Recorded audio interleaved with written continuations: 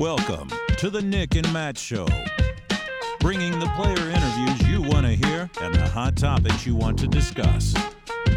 Recording live in studio, here's Nick and Matt. What's going on, ladies and gentlemen? Just want to make sure everything is all good on a Monday night. We are starting a few minutes late, which is actually 10 times better than what we normally do. So props to us on that regards. Episode 167 presented by Cosmic Disc Golf. Go check out all your Cosmic needs over at CosmicDG.com. Very exciting interview tonight. Matt is actually live from an airport right now, and I'm not really sure what state. Might even be Michigan, might be Florida, who knows? But Matt, if you can hear us, go ahead and start talking. Oh, I got permission to talk. I appreciate that. Gotcha. So I am in Detroit, and it wasn't planned for me to be here. I was actually supposed to already be in Des Moines with Matt Schlabach in his disc golf store, Titan Disc Golf. I was supposed to be there. It was going to be a cool thing. Still going to be a cool thing. I'll meet up with him this week, but long story short, flight delays. I've traveled a lot. Delays happen a lot. I don't always miss my flights. Missed the flight. Ended up buying a different ticket, different airline. I'm at a different concourse in Detroit than I've ever been in. And now I'm just hanging out here. You can see the trees behind me. I found a little corner. I'm ready to talk disc golf. Very Paige nice. Pierce tonight. Paige Pierce at 7:20. Mhm. There's not a lot of people talking about it, but she's ready to give an update. There's a documentary that just dropped by Ideo. We'll talk about that, but how's her rehab going? And then after that interview, my little birdie friend told me that Gannon is going to be with Matt Schlabach, the caddy pro disc golfer combo duo, and they're going to join the show after the interview. So stick around. Should be a good night. Exactly. Nice little night of talking off-season topics, but biggest thing right now is talking about Paige Pierce.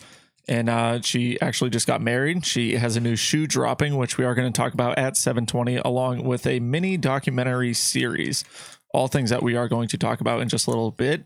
We do have Evan in his own studio. So, What's hello, up? Evan. How's it going, guys? Not too Hey, it's bad. going good, man. Going good. Long time no talk. Yeah, right. All right. This It's been is a whole week.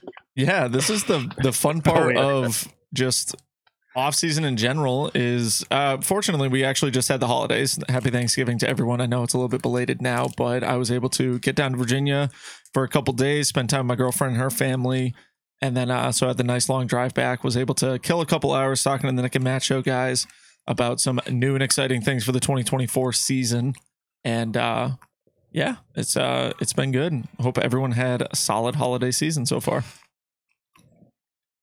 Yeah. So I'm taking a picture because I have another phone here that has my notes on it because I have one for streaming now, one for the notes, but I'm taking a picture to show my wife how fun it is when I travel. But here's what one of my notes. It starts out like this. I was just perusing through social media and I noticed that a few players, handfuls of players, maybe that's exaggerating, 4 of them maybe over the last week or two, I've noticed selling their vehicles, their travel vehicles, their tour vehicles.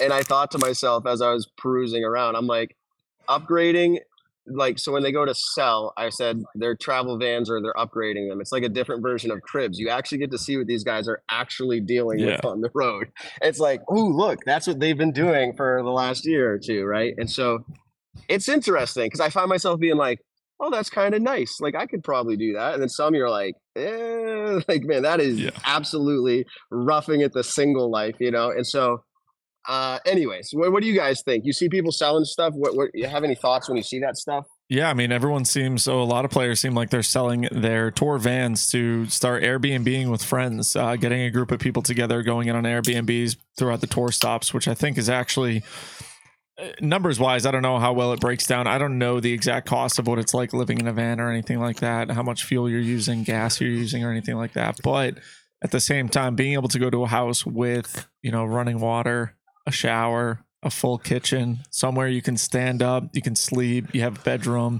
everything like that is a lot of good perks to the Airbnb lifestyle. I know Airbnb prices have gone pretty crazy over the last year or two, but you get a good group of people out there. It seems like a lot of the touring disc golfers kind of do have their clicks to where they got enough people. I know it's something that Ezra had downsized from one of the Discraft RVs that he had. He went to a small SUV and is traveling around Airbnb-ing.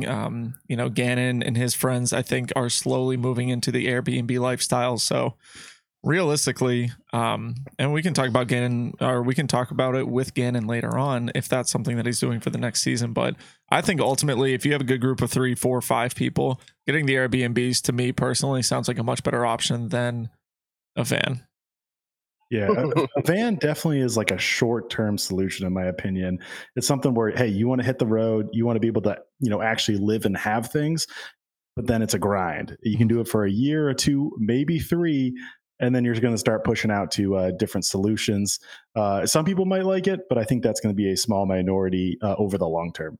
I think one of the people to do it kind of the smartest in the sport right now is Ricky, actually. He travels with a smaller helicopter van, but he has a trailer on the back of it, and he hustles when he's out on the road as well by running clinics, selling merch, selling discs, and everything like that. And I think, one of the ways that a professional disc golfer makes a paycheck is by how many discs that they sell. So a lot of players, if you get a small SUV, tow a small trailer behind it, teach a couple lessons, some clinics throughout the weeks, get into the local area.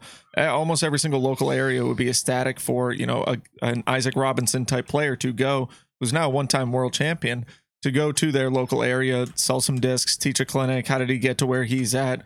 A lot of ways for professional players to make money on the road like that. And when you're in a van, yes, you can do that to a certain extent, but your storage is so limited. You got to put a bed in there, you got to put a small kitchen, you got to have all your clothes and everything like that. At least with an SUV and a trailer, getting Airbnbs and hustling like that, I also think is a great, Ricky's done it with tour managers over the years. They've been able to help out in that regards. So realistically, I think that's one of the best options. Before we move on, I'm go ahead. curious, how many people are still hitting up local hosts? That's something you used to be, the thing to do. And I know when the tour comes to New England, we see, in our local Massachusetts Facebook groups, you see a handful number of pros asking, hey, does anyone have a room? This is what I need.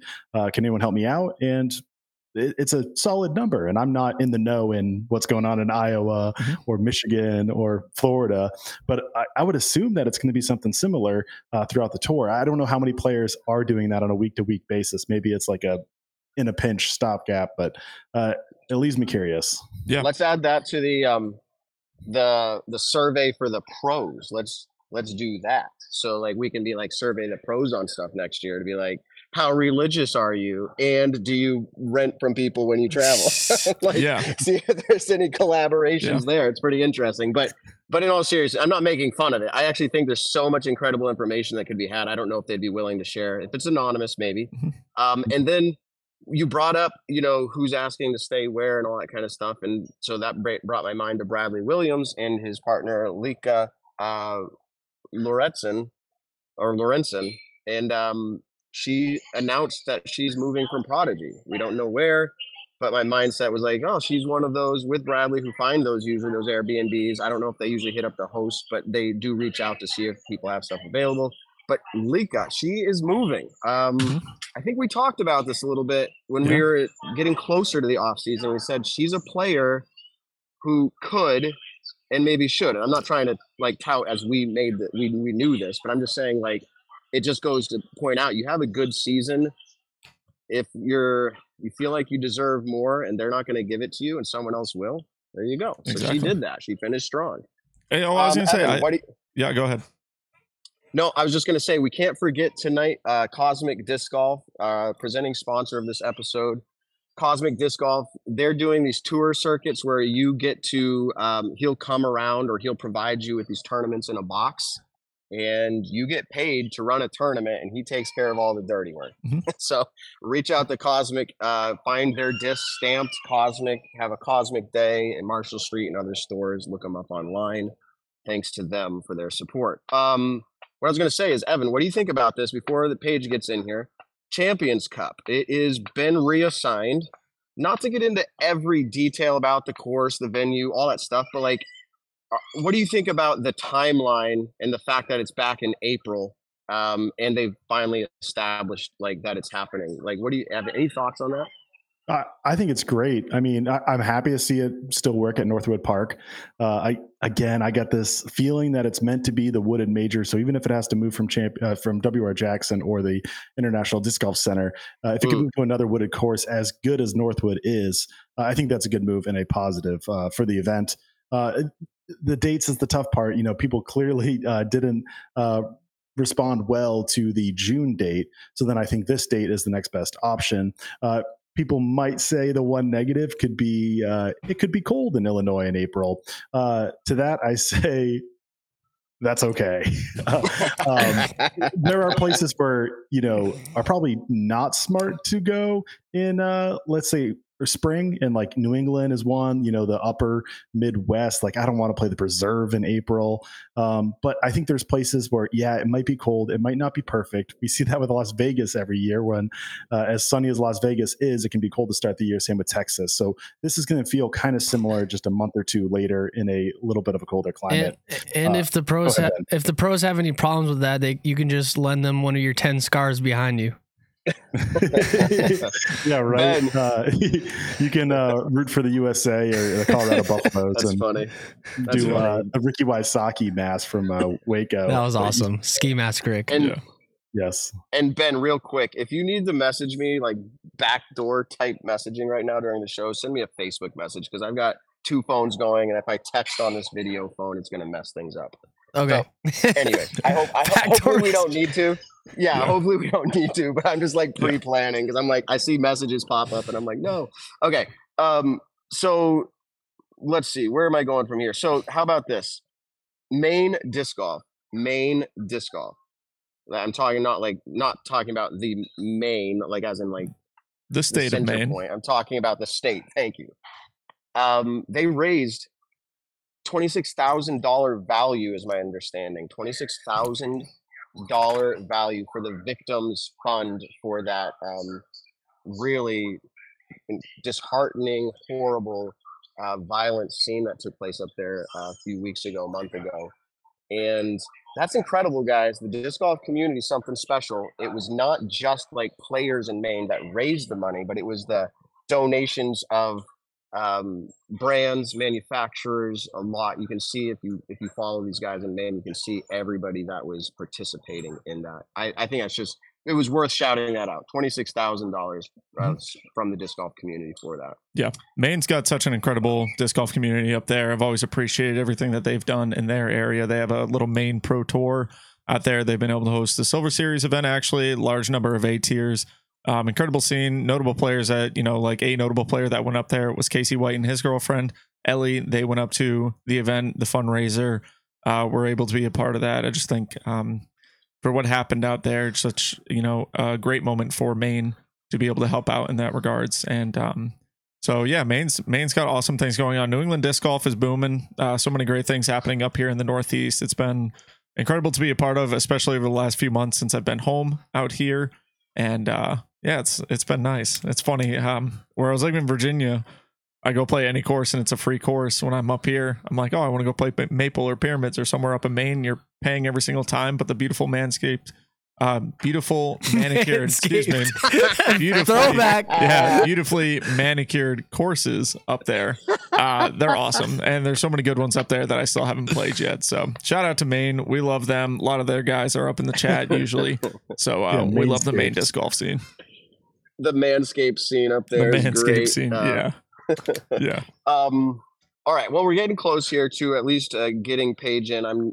I can't see the green room on this side when I'm remote like this, but when she's here, we'll bring her in.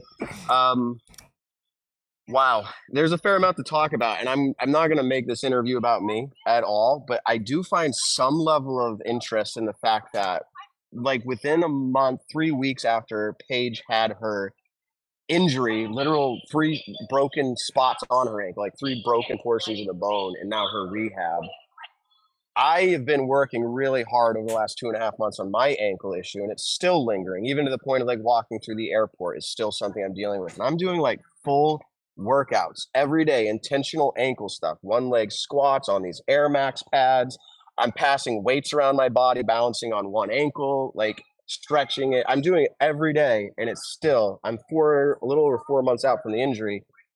I can only imagine, I guess is what I'm trying to say, if you have a broken ankle, it's just totally immobilized for months and months going into it. The rehab process is just going to be more intense. And the things that I experienced are going to be like exacerbated, like even way farther. So like I saw her in a live video talk about, oh, like I have to trust the fact that like I can step on it, even going down a stair, right? And it's weird thing because your body goes, I've always done this, but I don't believe it right now. And so you almost don't give it the chance to prove it right. You kind of like limp on it, right? Or you do all your fake walking, and it's like, it's a tough journey. And I'm interested to see how she talks about some of that. So that's I don't know. What's the worst injury you guys have ever had? I think for me, honestly, it probably is the sprained ankle. I blew my MCL in 2015. Ooh. In my left leg. Really? Yep. Fun. I was playing basketball when I was up at Bible College. I was playing basketball, and it was for the students versus the campers. It was kind of the all-star game. So we were playing on this outside court, and one of the areas for the most part of the day stays in the shade, and I didn't realize it. Went over. It was on this big island that they own up there at Word of Life, and back then, when I was actually pretty athletic, I used to be able to dunk, and I was playing college basketball for a year, so I was in good shape, and I went up for a dunk, and when I actually did dunk it, as I was coming back down, I landed on my left leg, kind of trying to do that, but it completely slipped out at me, and I heard a pop, and wasn't the ACL. That's what I was really nervous of, but it was a lot of, taking it easy after that, and I didn't do any real repair to it. I still... Whenever I play basketball, I don't jump off of 1 foot anymore. I jump off of 2, and I can't nearly jump as much as I used to, as high as I used to. But yeah, that's the same thing where like when I try to actually jump off that one leg, it kind of, just for lack of confidence, kind of shudders a little bit before I jump. And so I just don't anymore. You shudder a little bit. You're like, ooh. Yeah, exactly. I'm just like, oh God, like I don't want to deal with that again. And maybe that's why I got a little hop in my disc golf game. I don't know. Maybe I'm just trying to take a little pressure off of it. It's interesting. Yeah. That is interesting. And it's a thing, and that's part of rehab. And I'm interested to hear Paige's conversation here. My understanding is, thanks to Ben in the back door here, he told me Paige is in. So she is. So we're ready to welcome. Paige is. Are we ready to welcome her in? We're ready. We are. So let's do it. Let's welcome to the show. Paige Pierce, welcome into the Nick and Matt show. How are we doing? I'm doing great. How about you guys? We are doing wonderful. Very well. I feel like that's new, maybe a little bit. What's that? I like the theme music. Oh yeah. Oh, it's new. Yeah, it's we try new. to change it up a little bit. Usually, some guests get different music. We don't know. Whatever Ben clicks is what happens. Oh, so. nice. It's different every time. Yeah, exactly. We did some like epic, like Olympic style intro music once for a guest, and it was like, it fell on its face because when the guest went to talk, their mic wasn't working, and we're like, oh, that was horrible. It was so anticlimactic, but the music hyped us up. It was a great interview. It was with Will Schustrick. Great interview right before USDGC. So, Paige, first off, I think the number one thing to say is congratulations. Looked like a beautiful wedding that you had recently. So congratulations to you. Thank and you. Ayla. Is that Ayla? I just saw that on Instagram. I saw her. She changed her username to, I think it's Ayla Pierce. Not officially yet. We got to turn in the marriage certificate still, but Facebook official. I thought we were trying that out for a few days, but she sprung it on me today that it's like official now. So very cool. I've messed it up already a couple times, but getting used to it. You'll get used to it. It's Facebook official. Yeah. Forget about the paperwork. We're going to Facebook. Yeah. Okay. Exactly. That is cool. Yeah, congratulations on that. I've known you both for a while, and it's really cool to see this. So congratulations. Thank you very much. So we could talk about all different cool stuff, and actually one of my questions is probably going to lead to generally what have people never asked you that we should ask you? Like what do we overlook when we talk to Paige? But we're not there yet. Let's jump into this. Unbroken. And this is a Paige Pierce documentary that Ideo Productions has put together. It just dropped. I think it was either yesterday or the day before. Today. Yeah. Today. Oh, it's today. I'm sorry. I must have got the sneak peek look at it, Paige. Yes, I think you did. Okay. So that's cool. I'm glad I didn't go spread the word yet, but that's cool. It was a great, well done production. Tell us about that. How did that come together? Like, was it purely like, hey, nobody's talking about your rehab and we want to? Like, how did that come together for you? Yeah, I thought it was awesome. Craig, with the owner, he hit me up and just said, like, hey, would it be something you would be okay with if we sent someone to you and kind of filmed some rehab stuff? And, I thought it was going to be like a commercial kind of thing for the shoe. And so to see that they wanted to promote the shoe and our collaboration, but that it was so much more than that, that they cared about my story and wanted to help me tell my story and just wanted to know how everything was going. And so I thought that was super cool. And like you said, it's super well done. Like they went all out. You're not allowed to get videos taken in physical Mhm. therapy because of the laws and stuff. And so we had to sign off on all these papers. And I think even signing off on the papers and getting the okays from the upper management, even still then, they weren't like really aware of the types of cameras and the crew that was coming in.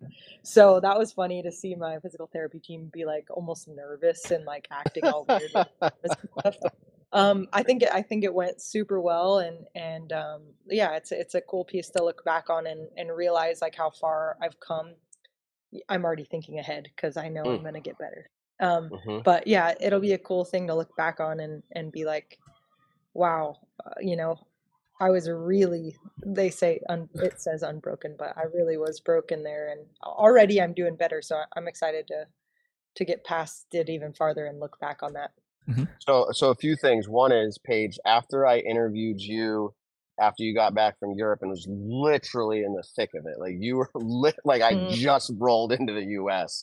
I think it was yeah. 2 or 3 weeks later, I severely sprained my ankle, my right ankle, like to the Oh point no. where I'm still rehabbing it. And I said, Oh, if this is only like a little smidgen of what Paige is dealing with, but like it gives me a little bit of insight. And I was telling the people before you came in, like I'm rehabbing it every day so hard, and I can trust it now, but I still have the lingering effects of like achiness and all that. But you went totally immobile for how long? How long were you immobile? Like as in like you couldn't move it? yeah, it happened on July 13th. And I was like, I didn't even get surgery for 13 days after that. Mhm. Mhm. And then after I got surgery, I couldn't walk for 5 weeks, so seven Oh, weeks. Couldn't put any weight on it. Wow. and that's just so that's your mobility. But then like, were you still in like a cast or like a boot where you weren't really moving the ankle? Yeah, yeah. And then I went into a walking boot where I couldn't move the ankle still, but I could put weight on it. So I was Okay. bearing weight, but yeah, I wasn't getting any range of motion. It was crazy when I got the cast off. Like even now, actually, like my calf is so small, and like I don't have like muscular legs by any means, but like my right leg looks super muscular compared to my left leg. It's crazy. So now it's strengthening, getting the dorsal flexion and yeah, range of motion and the confidence and balance too. We're doing like as of my last appointment, we're doing a lot of standing on one leg. They want me when I'm brushing my teeth to be balancing on my left foot, like if I'm cooking in the kitchen, left foot, just kind of getting the balance back too. So yeah. So I'm not a professional, but we have therapists who listen to our show, physical therapists, and they reached out to me after I said my ankle issue. And they're like, go talk to a therapist in person, definitely. And when I got there, I don't know if you have this, but if you look it up or I can send it to you later, it's called Air Max. It's a pad. I don't know if they have you Okay. stand on it, but it makes it harder to balance. And so your Yeah. ankle like fires, right? And Yeah. I bought one of those for pretty cheap, and I have it at my house. And what you're saying is something that I've been doing, which is standing on that one-footed, Mhm. just like firing those muscles. So yeah, you're in this process. And how long have you been doing this rehab process now, like with the boot off? Uh, end of July, end of August. I guess since like the beginning of September, probably. Okay. Yeah, Wow. What type of yeah. gains have you seen so far? Like from start to now, like where's your mindset? Well, so one thing I'm learning is that it's not all like this, like progression that like in my head, I just thought, oh, every day it's going to get better. Like I'm healing, I'm healing, I'm healing, I'm healing. But knowing that there's days where, I'm on the up, and then I'll just have a day where I just like I can't walk And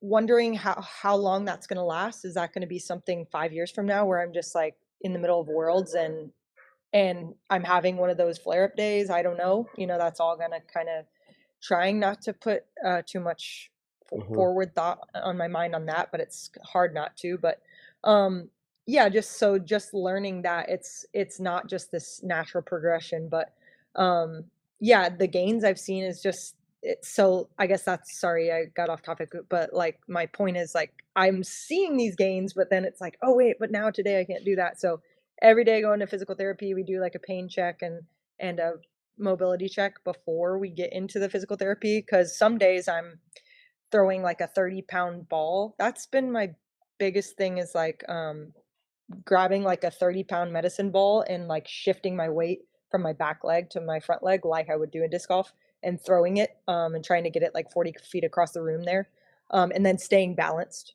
on my back leg, and then like pushing this, they call it like a sled, but pushing this sled. The sled itself weighs 70 pounds, and then putting like 60 to 80 pounds on there, so like up to 150 pounds, just like trying to push it. And when I go forward, like only on my toes, or only on my heels, and then when I go backwards, only on my toes, and stuff like that. But with all that weight, like this is stuff I've never done before. Like in disc golf, we don't have coaches. Like I work with Seth Disc Golf Strong, but it's really to get me warmed up and like just I don't have like a weightlifting program, so this is really the first time I'm doing any of this. So I'm like, building strength and seeing like, this season we'll see how it goes. Obviously I'm still coming off an injury, but seeing like, okay, I've been doing this at least 3 times a week and pushing myself, like what can be possible. So, we'll see. Besides for the ankle, how does the rest of the body feel since getting into the personal training and the physical therapy aspect of things? Yeah, mostly we're working on lower body, so I haven't really felt too much on my upper body, except now that I'm disc golfing again, playing 9 holes or 12 holes, whatever my body can handle. It's like, my arm is sore. It's like, whoa, that's a feeling I haven't had in a while. But mostly it's been lower body, and like, hamstrings and my quads and my calves are definitely feeling it. So in a good way, I think, like sometimes a lot of times we associate pain being a bad thing, but like realizing like that means I'm getting stronger, and, pushing past that has been good for me for sure. I'm feeling so like it's weird, relatable because of the process I've been going through in a different way. I'm not trying to compare, but just like I'm like, man, oh yeah, the things you're saying, I'm like, yeah, same thing. You're like, will it be normal again? I watched one of your live videos where you kind of like, I'm gonna jump off the back deck. It was one of your putting live videos. Yeah. And you're like, wait, I didn't really trust that. Let me go back. And it's an interesting thing, right? Like you're getting at this place probably, and I think it's what I heard you say, where like you have to believe, you have to trust it. Yeah. And that's half the battle. Some of it's physical, but some of it's mental as well. So yeah.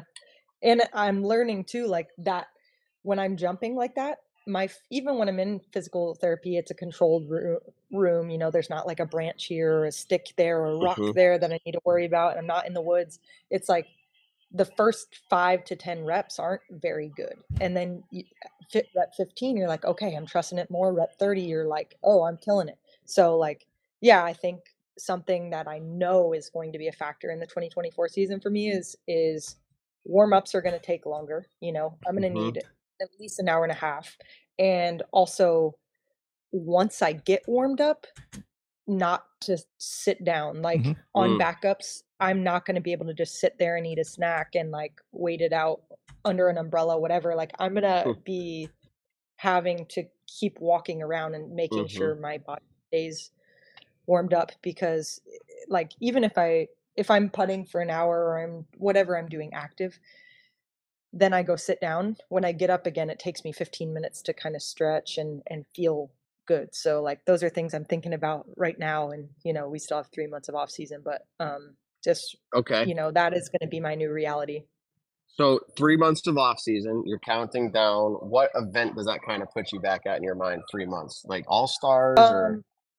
Well, I'm not sure. I haven't got what's it called?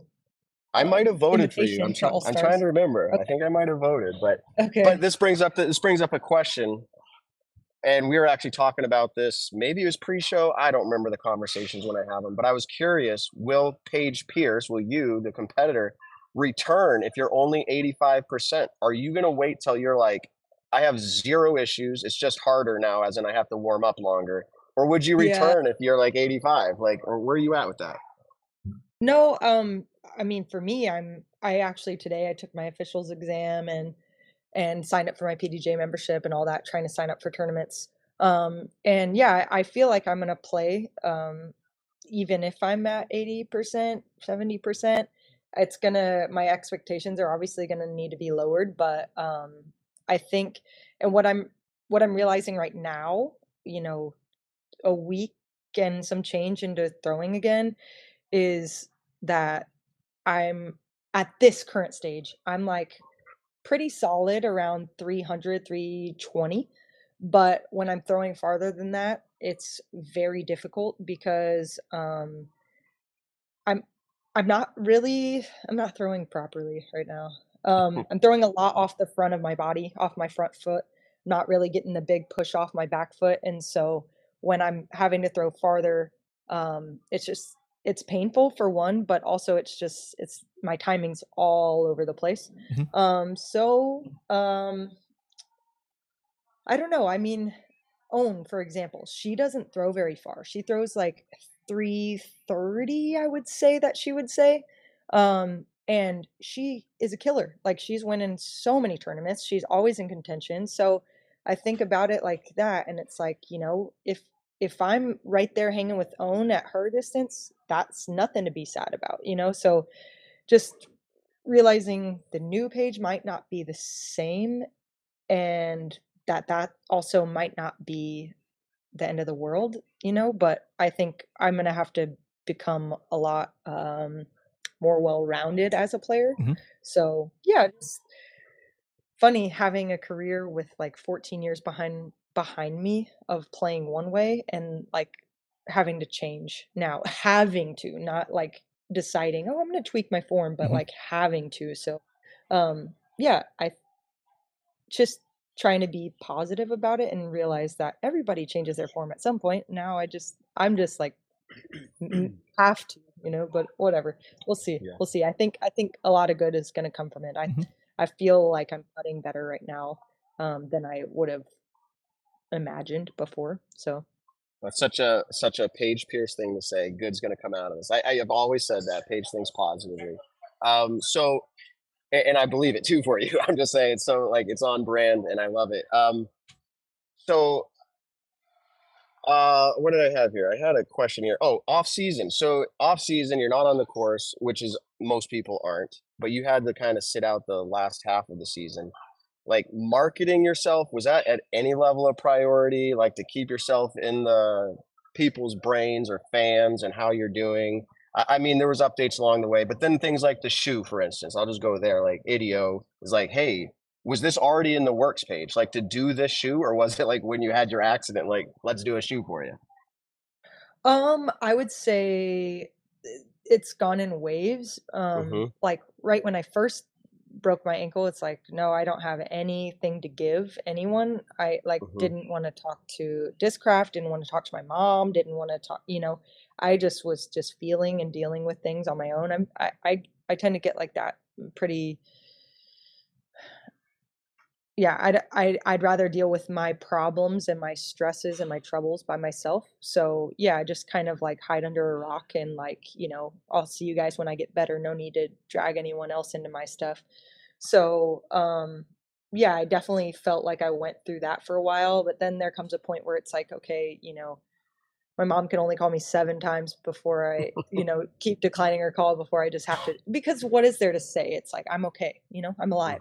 Yes, I'm not doing good. I'm crying. I'm in pain, but I don't need to tell people that, it's like, I'm okay, to what extent of okay, that's, for me to figure out. But, so yeah, I just, kind of was reclusive for a while there, but then, talking to all my sponsors and them saying, hey, do what you need to do, get better, like we'll figure everything else out later.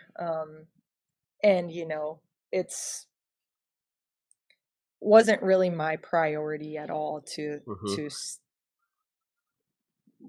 whatever you want to call it, market or promote or whatever. So yeah, and then there came a time where it's like, man, I really want to like thank my sponsors specifically in promotion, because they were just so gracious with me. A lot of our player contracts are like, post this many times a month, do that, if there's a new release, talk about that, stuff like that.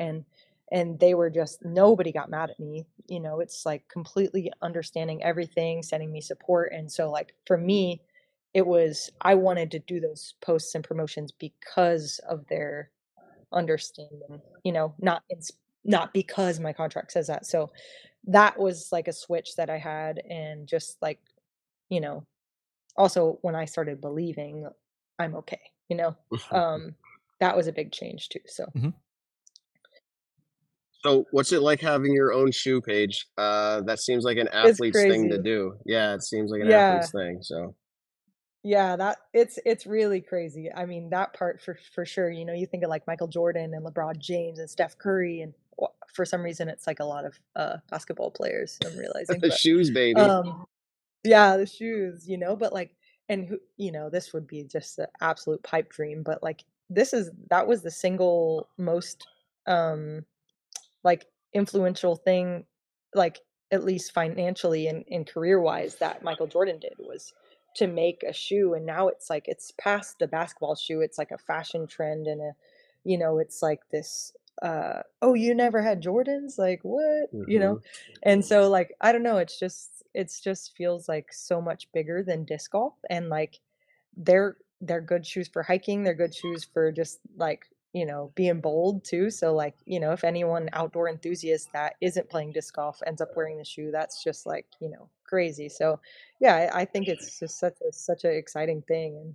And also just that we have, forget about my personal shoe, Paige Pierce, whatever, just that disc golf now has a company that has specifically designed shoes for disc golf, and like to be in partnership with them, helping them create, tweak the shoe or give ideas and bounce ideas off each other. That part has been also amazing. So yeah, I just love the whole partnership. And again, like I said, them saying, hey, if you're comfortable with it, we would love to document this journey back to disc golf. And that just shows me like that they're in it for all the right reasons, and I just couldn't appreciate them anymore. So yeah, I'm excited about the whole thing, big time.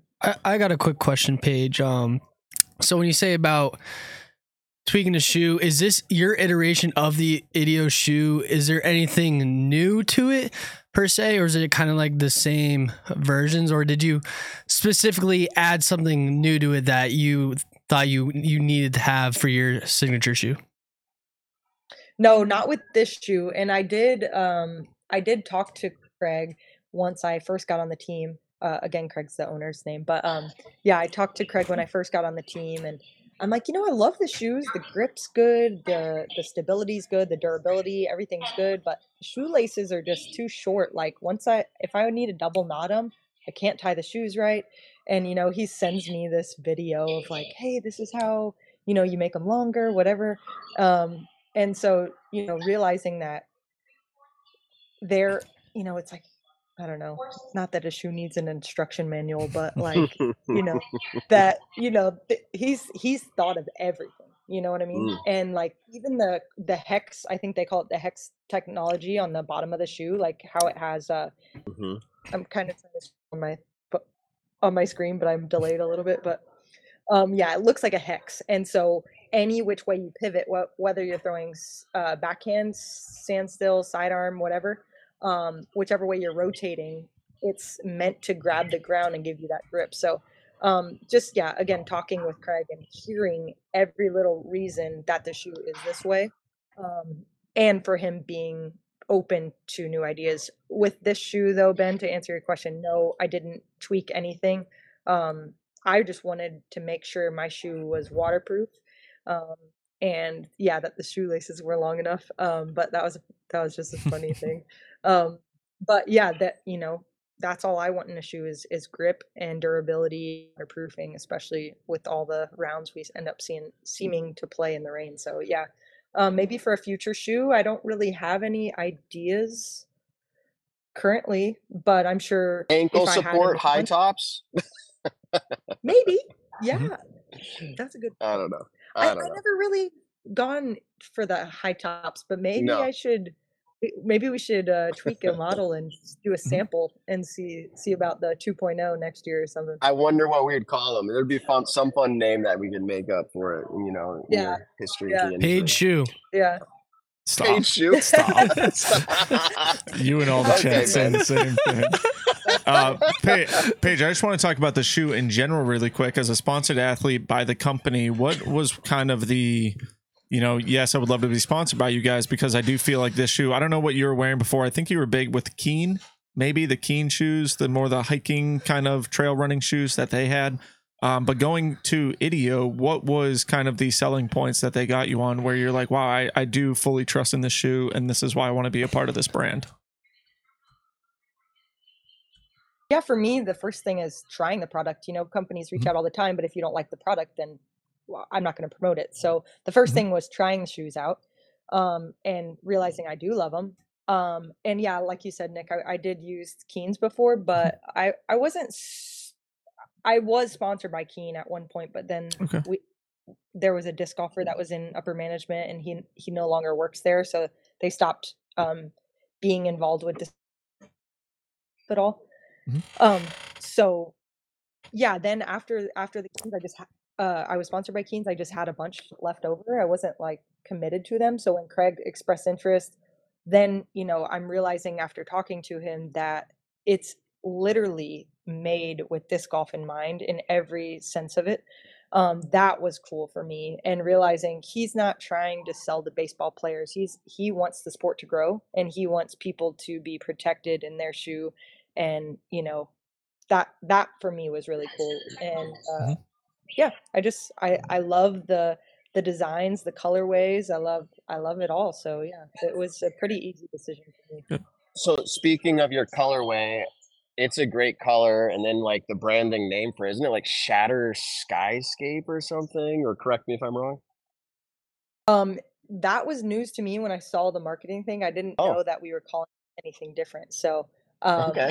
yeah, I loved that, which is cool because either I missed the memo on that or something, but that was really cool that it aligned with something that I liked too. But yeah, I just obviously that's my signature colorway, the turquoise and like the fuchsia. And so to be able to include that on the shoe, the logo placements, on the bottom of the shoe there, it's like speckled in there. On the shoelaces, well, it comes with plain black, but also we have the speckled shoelaces too.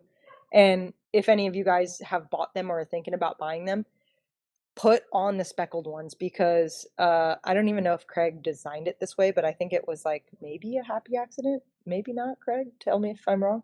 But the speckled ones, not the plain black, the speckled shoelaces, they have like because of the design, they're like textured. And so when you tie them, they actually stay tied. Like the texture keeps the shoelaces tied. I haven't had to re-tie my shoes once on the course or anything. So that's been really cool. Very cool. And yeah, all the way down to the box and the bag and everything. So yeah, I love the colorway. So I'm excited that you like it too, Matt. Yeah, no, the color, I do like it. It's a visually appealing shoe. I purchased the first Kickstarter version of the shoe. I've used it. It's in my cycle of shoes right now, but I'm excited to try version 2. And I think there's some people who are probably collecting your shoe. I'll put it that way. But where should they and how long can they buy that? And also seeing the documentary, both of those things, where's the best place for people to do that, to buy the shoe and view the documentary? Yeah, the documentary, it's on both mine and Idio's YouTube channels. And you can definitely, while you're there, you can just click the link on either of our YouTube channels for the link of the product. I also have it on my Instagram. If you click on the link in my bio, you can click the shoes. Same thing on Idio's. But yeah, just on Idio's website, and then you'll see it. You'll see it for sure. How long can you get it? I have no idea. Yeah. I don't know. Unlimited run. We made a certain amount. So, Okay. When those Okay. sell out, I don't know. We hadn't got that far because they just Hurry. released today. Hurry. There's only 10 left, everybody. I don't know how many are left. Yeah, that's good. That's good. The collector's market wants to know. Yeah, and Nate Sexton's another guy who's representing the brand with his own shoe too. So I think that's pretty cool.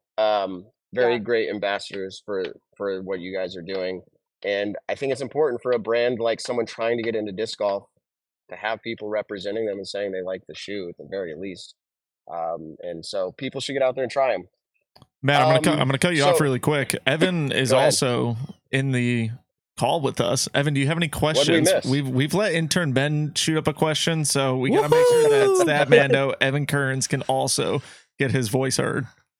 Oh man, you're putting me on the spot here because I just sometimes sit back and watch the show like I'm not on it. I was having a ton of fun listening to this. So he's hanging out with the chat, I'm hanging out with the chat. I watched the documentary, but I didn't actually see the shoes. So I looked at them and those look fantastic. I am stoked. They're very you, Paige. They like embody, your style. And I think they look so cool. So I'm stoked to see them get released out. Now in the documentary itself, that's what you are wearing during your physical therapy, right? Are those Ideo shoes? Yeah. Yeah. So I received the shoes like 2 months ago. Mm-hmm. And then they were like, oh, but we're going to release them with this video shoot, blah, blah, blah. And I was like, wait, so I can't wear them for the next month? I just got to look at them. Yeah. And so I like left them right in my living room. Cause then it's like, you wear them on the course, somebody sees you wearing them, whatever. And so I just stared at them for a while and just kept opening the box. And then once the videographers got here, then I could start wearing them. And I've only worn those specifically, only those shoes since then, except for my slippers. I got some slippers on, Very nice. Let's go. I don't have as exciting of a story for my ankle issue, but I was wearing slippers. LL Bean, shout out LL Bean, thanks for supporting disc golf. But I jumped from my wet deck. It was raining in through the back sliding door that was wide open, and I jumped in like 2 feet, kind of like a leapfrog, but maybe more staggered, and my right foot slid, like the rubber bottom was wet, so it slid, but then it like dried out and it just rolled my ankle over, and it was just all my weight right on it. I was on the ground for 30 minutes, like calling my wife, where are you? Yeah. Where are you? I'm like, honey, this is bad. I haven't ever had this happen. So I cringe every time I hear in the documentary and every time I've heard you slipping off that bridge. So we don't need to replay it. But this was fantastic. We're glad for your update and your preview here. I'm sorry that I had to be in an airport, but to me, I was enjoying the conversation. I don't know if you guys could hear the intercom. We hear a little intercom here and there. Here and there. To be expected. Matt Graham, please report to your gate. Sorry. While I was here, actually, there was a guy that came over. I'm in a corner. I'm literally in a corner, and he came over behind me, and I'm like, "There's nothing here. I'm in the corner." And he's pointing, and he's like, "Can I use that outlet?" And I'm like, "Dude, I'm live right now." So I let him plug it in. But anyways, he doesn't know who you are, or maybe he does. But long story short, we're happy to have you on here. Is there anything that we missed that you feel like is worth talking about? There's a lot, but I mean, anything that is like pressing that you're like, I want to let people know before we let you go. Well, I was just going to tell you that next time you're at an airport, that's the perfect opportunity to just wear a disc golf shirt, not that Puma shirt, Bingo. Hey, look at my hat. Look at my hat. Hold on. Let me that see. Is Stat Mando. It needs okay, here's my thing. Whoa. What's wrong with that hat? It's got to say disc golf. Nothing's wrong with it. Nothing's wrong with it. I'm kidding. I'm just saying, if we're trying to show disc golf and start the conversation, it needs to have a basket. Like, I don't care if it's Innova. I don't care if it's Stat Mando. I don't care. Alyssa gets mad. Usually. I don't mean it that I don't care. I know. I know what you mean, and I think our audience does. So that people are like, "Oh, is that disc golf?" Or What I usually wear is actually Disc Golf Pro Tour. Back when I was doing some media for them, I have shirts, and usually it's really big Disc Golf Pro Tour or on the shoulder. But like Disc Golf Pro Tour, and people have asked, and it's pretty cool. They're like, "Where are you going? What are you doing?" I'm like, "Yeah, I like disc golf." Yeah, that's cool. That's cool. And you always, even if you don't know somebody or if they don't play, it's like, "Oh yeah, my sister's boyfriend So it's Exactly. always a fun conversation starter. That's the only thing. I don't have anything else. You don't even have to wear disc golf, Paige. I'm sure people recognize you all the time. It's a lot more often than it used to be, for sure. That's so cool. Yeah. It's very cool. That's awesome to see. Well, we're totally glad to have you. We appreciate your time so much coming on. We always know it's a privilege for us to have you, and it was a great interview. So thanks for your time on that. Yeah, thanks for having me, you guys. Thank you so much, Paige. All right. Best of luck to you, and congratulations Bye. once again. Paige. Yeah. Thank you. All right. Peace. All right. We look forward to Paige rejoining the tour when it happens. Ben, you missed the outro music. We just like booted her. No. Okay. Okay. I'm hearing quite a commotion in the green it's room. loud. Do we have Gannon and we Matt there? got Is it a whole Matt. crew? Hey guys, Schlabach. Matt and Is Gannon. he ready? Thumbs up. Matt, you ready? Oh, he's ready. Okay, he's ready. All right, let's bring him in. Give him the music. Uh-oh, did I hear the robot voice? Yeah, you might have the robot voice, Ben. Oh, my bad. Hold on one Just second, saying. man. So, no, let's try it out. Welcome, Matt, to the show. We can see you. Can we hear you? Hey guys, Matt here. That is so cool. I wanted that so bad. Tonight we had talked about having Matt start the show with Nick if I was on a plane, so he could be the Nick and Matt show. So let's go full screen on Matt for a second. Let's see where he's at. I think he's in his disc golf store. For those of you who don't know, Matt, you can tell us about it. You run a disc golf store, and it's pretty big. Called Titan Disc Golf. Yeah, I have 2 disc golf stores actually. One here in Des Moines, Iowa, and one in Cedar Rapids, Iowa, and they are both called Titan Disc Golf. Very cool. Okay, so Titan Disc Golf, but most people in the world of disc golf recognize you from walking with Gannon, often carrying his bag.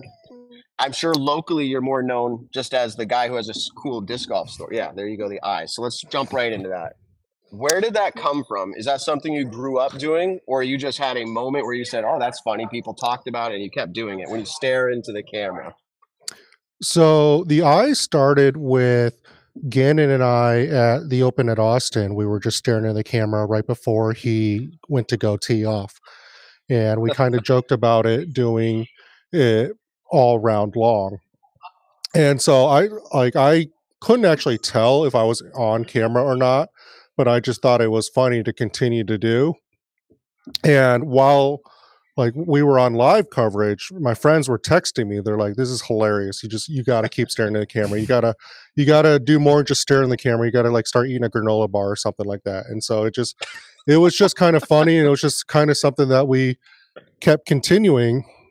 And then I always thought it was kind of weird to not look into a camera, especially when it's right in your face. So one of the things when you're caddying or you're with one of the players on lead card is they have this reaction cam, and they kind of shove the reaction cam just right in your face. It's I mean it's within a couple feet of your face, and it kind of feels weird to me to kind of just ignore the camera.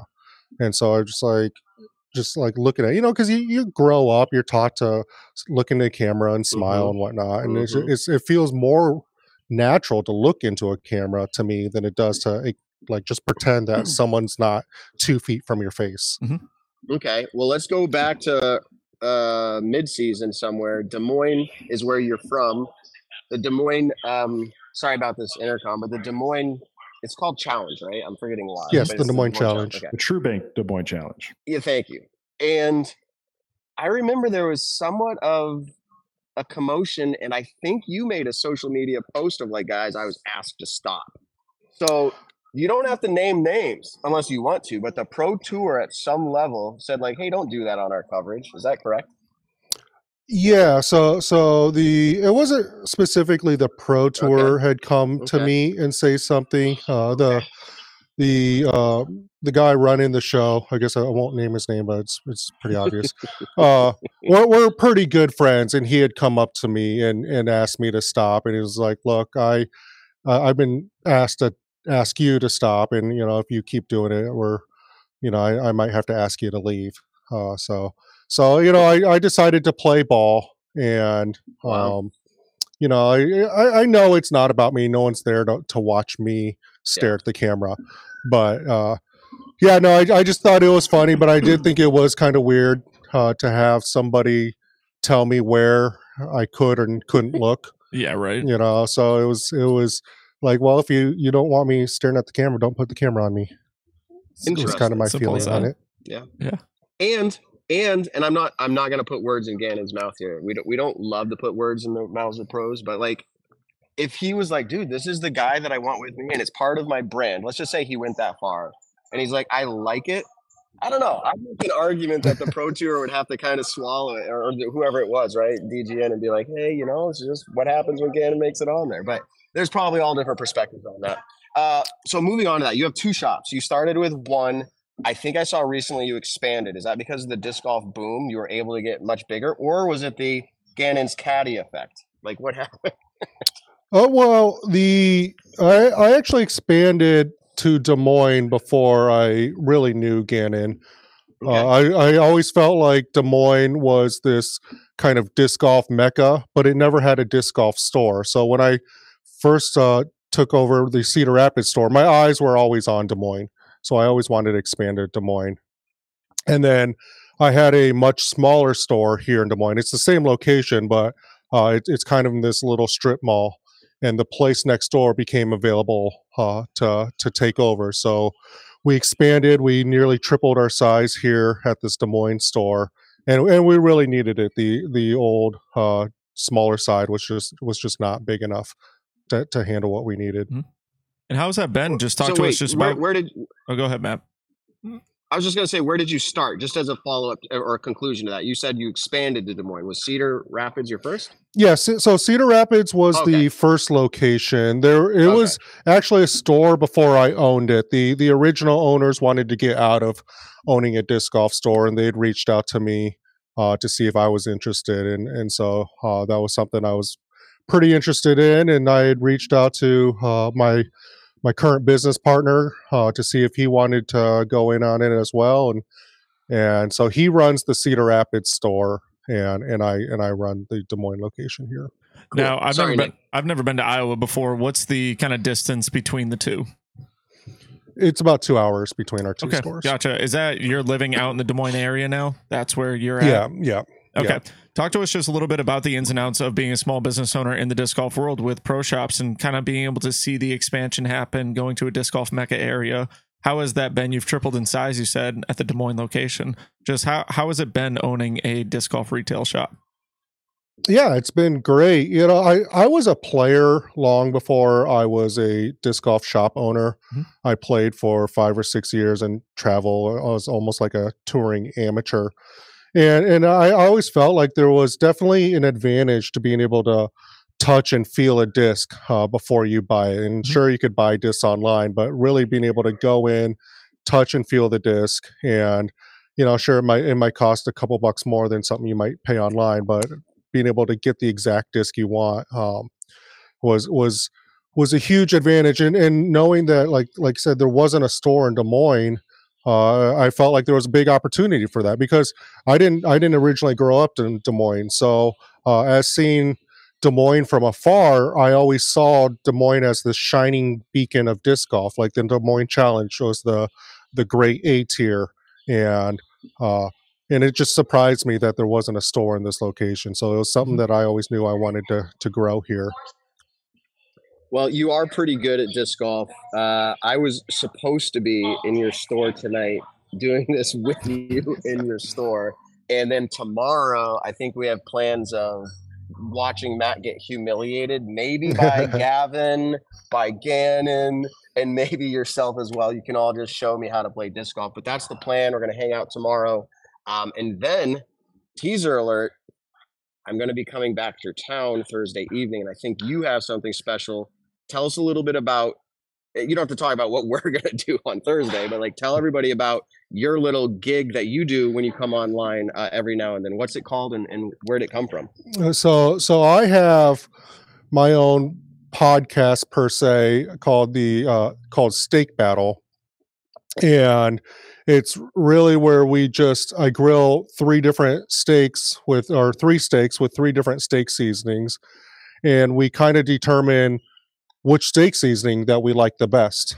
And in between trying out each steak, I'll just ask some questions to kind of just fill the air. So it originated with, I just had a friend over. I have this one steak seasoning that I really like called the Ultimate Steak and Roast Rub. And I've been eating it for years. And I was always just curious if other people felt the same way that I did about this steak seasoning. So it started out with inviting my friends and family over, and we would just test out these steak seasonings. I kind of got the idea of a mix between some of like Guga Foods and Hot Ones. So we would try out these different steak seasonings, and I found that there was only so many words you could use to describe a steak seasoning. Like it's like salty or savory or whatever. So it didn't make for very good entertainment or so I just decided, all right, well, I'm just going to start asking disc golf questions in between each steak to just kind of get a feeling of that. So it started out with just local players, and then it kind of just expanded onto, maybe some of the local touring players. And then probably my biggest grab at the time, I was pretty good friends with Bob Julia, the Team Discraft team manager, and I'd reached out to him to see if he wanted on. And he's like, yeah, I'd love to be on. He's like, do you care if I bring Paul Macbeth with me? I'm like, absolutely. It was like kind of a dream come true. And I kind of felt like that was a catalyst into getting more and more touring pros on, and who doesn't like, free steak and so that's kind of what it's become now. And so now this is I think the 5th year I've been doing this, which, it doesn't feel like it's been that long. It feels like I just started, last year kind of thing. But yeah, it's been fun. And especially now that we have the Des Moines Challenge, the Pro Tour coming through town, I'm able to reach out to all of the different pros and pack my schedule and get them on. What has been over the 5 years of doing it? I mean, I love steak. Absolutely love it. I'm a horrible cook, chef, whatever you want to call it, but I can cook an okay steak every so often. It's the one thing that I've actually practiced to get better at, because I absolutely love eating steak. But like, what is your favorite type of steak and seasoning wise to eat? I mean, ribeyes are the king of steaks. You can't go wrong with a ribeye. It's got that real nice, fatty, juicy end around the outside, and then the inside is a little bit more tender, with a little less fat. But so ribeyes are definitely the way to go. Something I've just learned through cooking steaks is you really just have to cook everything to temperature. So I always have a thermometer, like one of those instant actually I have it here in my pocket. There's no way. Thermometer. I had Gannon and his mom over tonight, and they're still here at the shop, and I grilled them some steak. Michelle, if they want to. Let's go. Yeah, Michelle, Gannon. Michelle's first time on the show. Yeah. You guys are getting called in. They won't be able to hear because you got the headphones on. We can either pass it along, or you could probably unplug the headphones. But your Ultimate Steak and Roast Rub, or whatever it was called, I actually bought it because I watched one of your steak battles. So, Ben, you might have to turn that echo cancellation back on. I'm sorry. I can put the microphone or the headphones back in. Yeah, or just turn it down a little bit. No, or just turn it down a little bit. Can you hear us? We're gonna switch me out for Gannon here. Oh, he plugged it back in. Yeah, he plugged it back in. We can see what it's like unplugged. So in 2 minutes I have to go, and you guys can be grateful for that. But let me just. Yeah. First question: where's Michelle? Gannon, can you hear us? Gannon? She's over here. Hi, Michelle. Oh, she's over here. Yeah. Well, tell her we all say hi. They say hi. Nice. Gannon, they want you on the show. Come on, yes, Michelle. She can't hear. Yeah, she can't hear it. So, Gannon, Uncle Matt is coming, and Aunt Stephanie made you cookies. We're gonna try to unplug it. We're gonna try to. Does that work? Can you hear us? Hello. Yeah, we can hear you. Yeah. Can you hear us? Okay. All right. Perfect. So, yep, we can hear you. It's a little. I think your speaker might be a little loud because it's coming back through the mic a little bit. If you just turn it down a hair, we might be better. But Uncle Matt is coming, Gannon. Uncle Matt and Aunt Stephanie made cookies, and they're in my carry-on right now. I'm coming. You just wait. I'll be Okay. here I tomorrow. can't wait. Yeah, they're my Dude, I saw some of your baking videos. They look phenomenal. they were That's they were my my wife. favorite cookies I've ever had. I think. Well, they're on the way. It's like a dozen of them or something. So. I am Nice. incredibly Jeez. jealous. Those are going to last about 10 Also, seconds. 10 seconds. Also, I'll go out of my way to say this is the best you've ever sounded or looked on our show. So By far. congratulations. I don't have a good history of looking or sounding good on this show because I'm always in the middle of like Texas or Driving over something the with hills. the worst internet ever. Driving down hills And with Alden.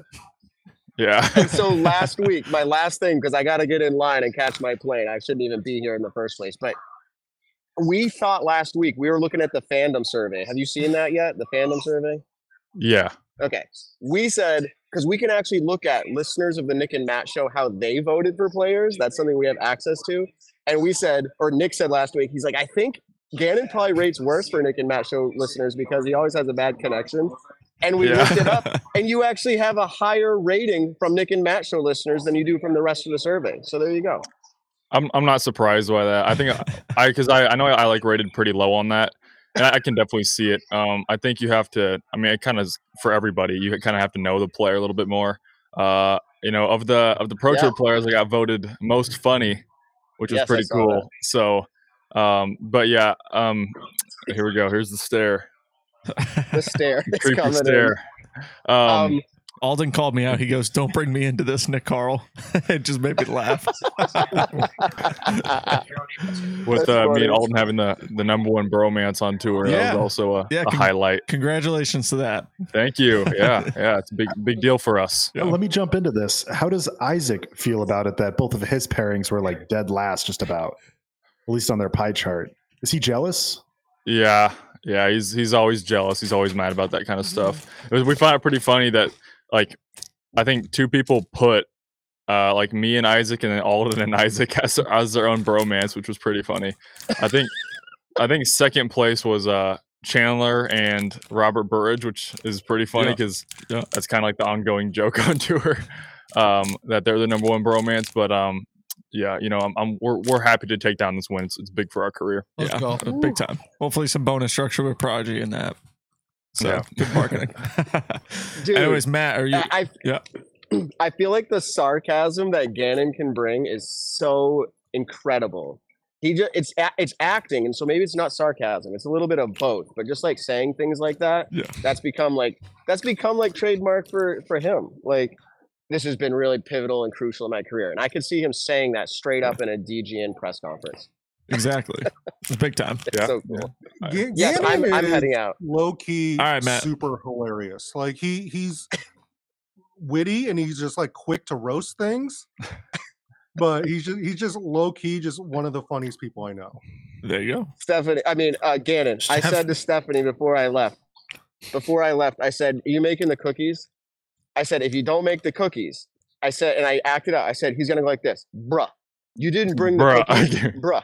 And Stephanie just smiled and she's like, "I can totally see that." So we appreciated having you stay with us. It was a pleasure for us. Hopefully we made your life easier. I'm gonna get on this plane. They're gonna take away the rest of the show. You guys can hang out, but I got a jet. All right. See you later, Matt. See you soon. Peace out. Do.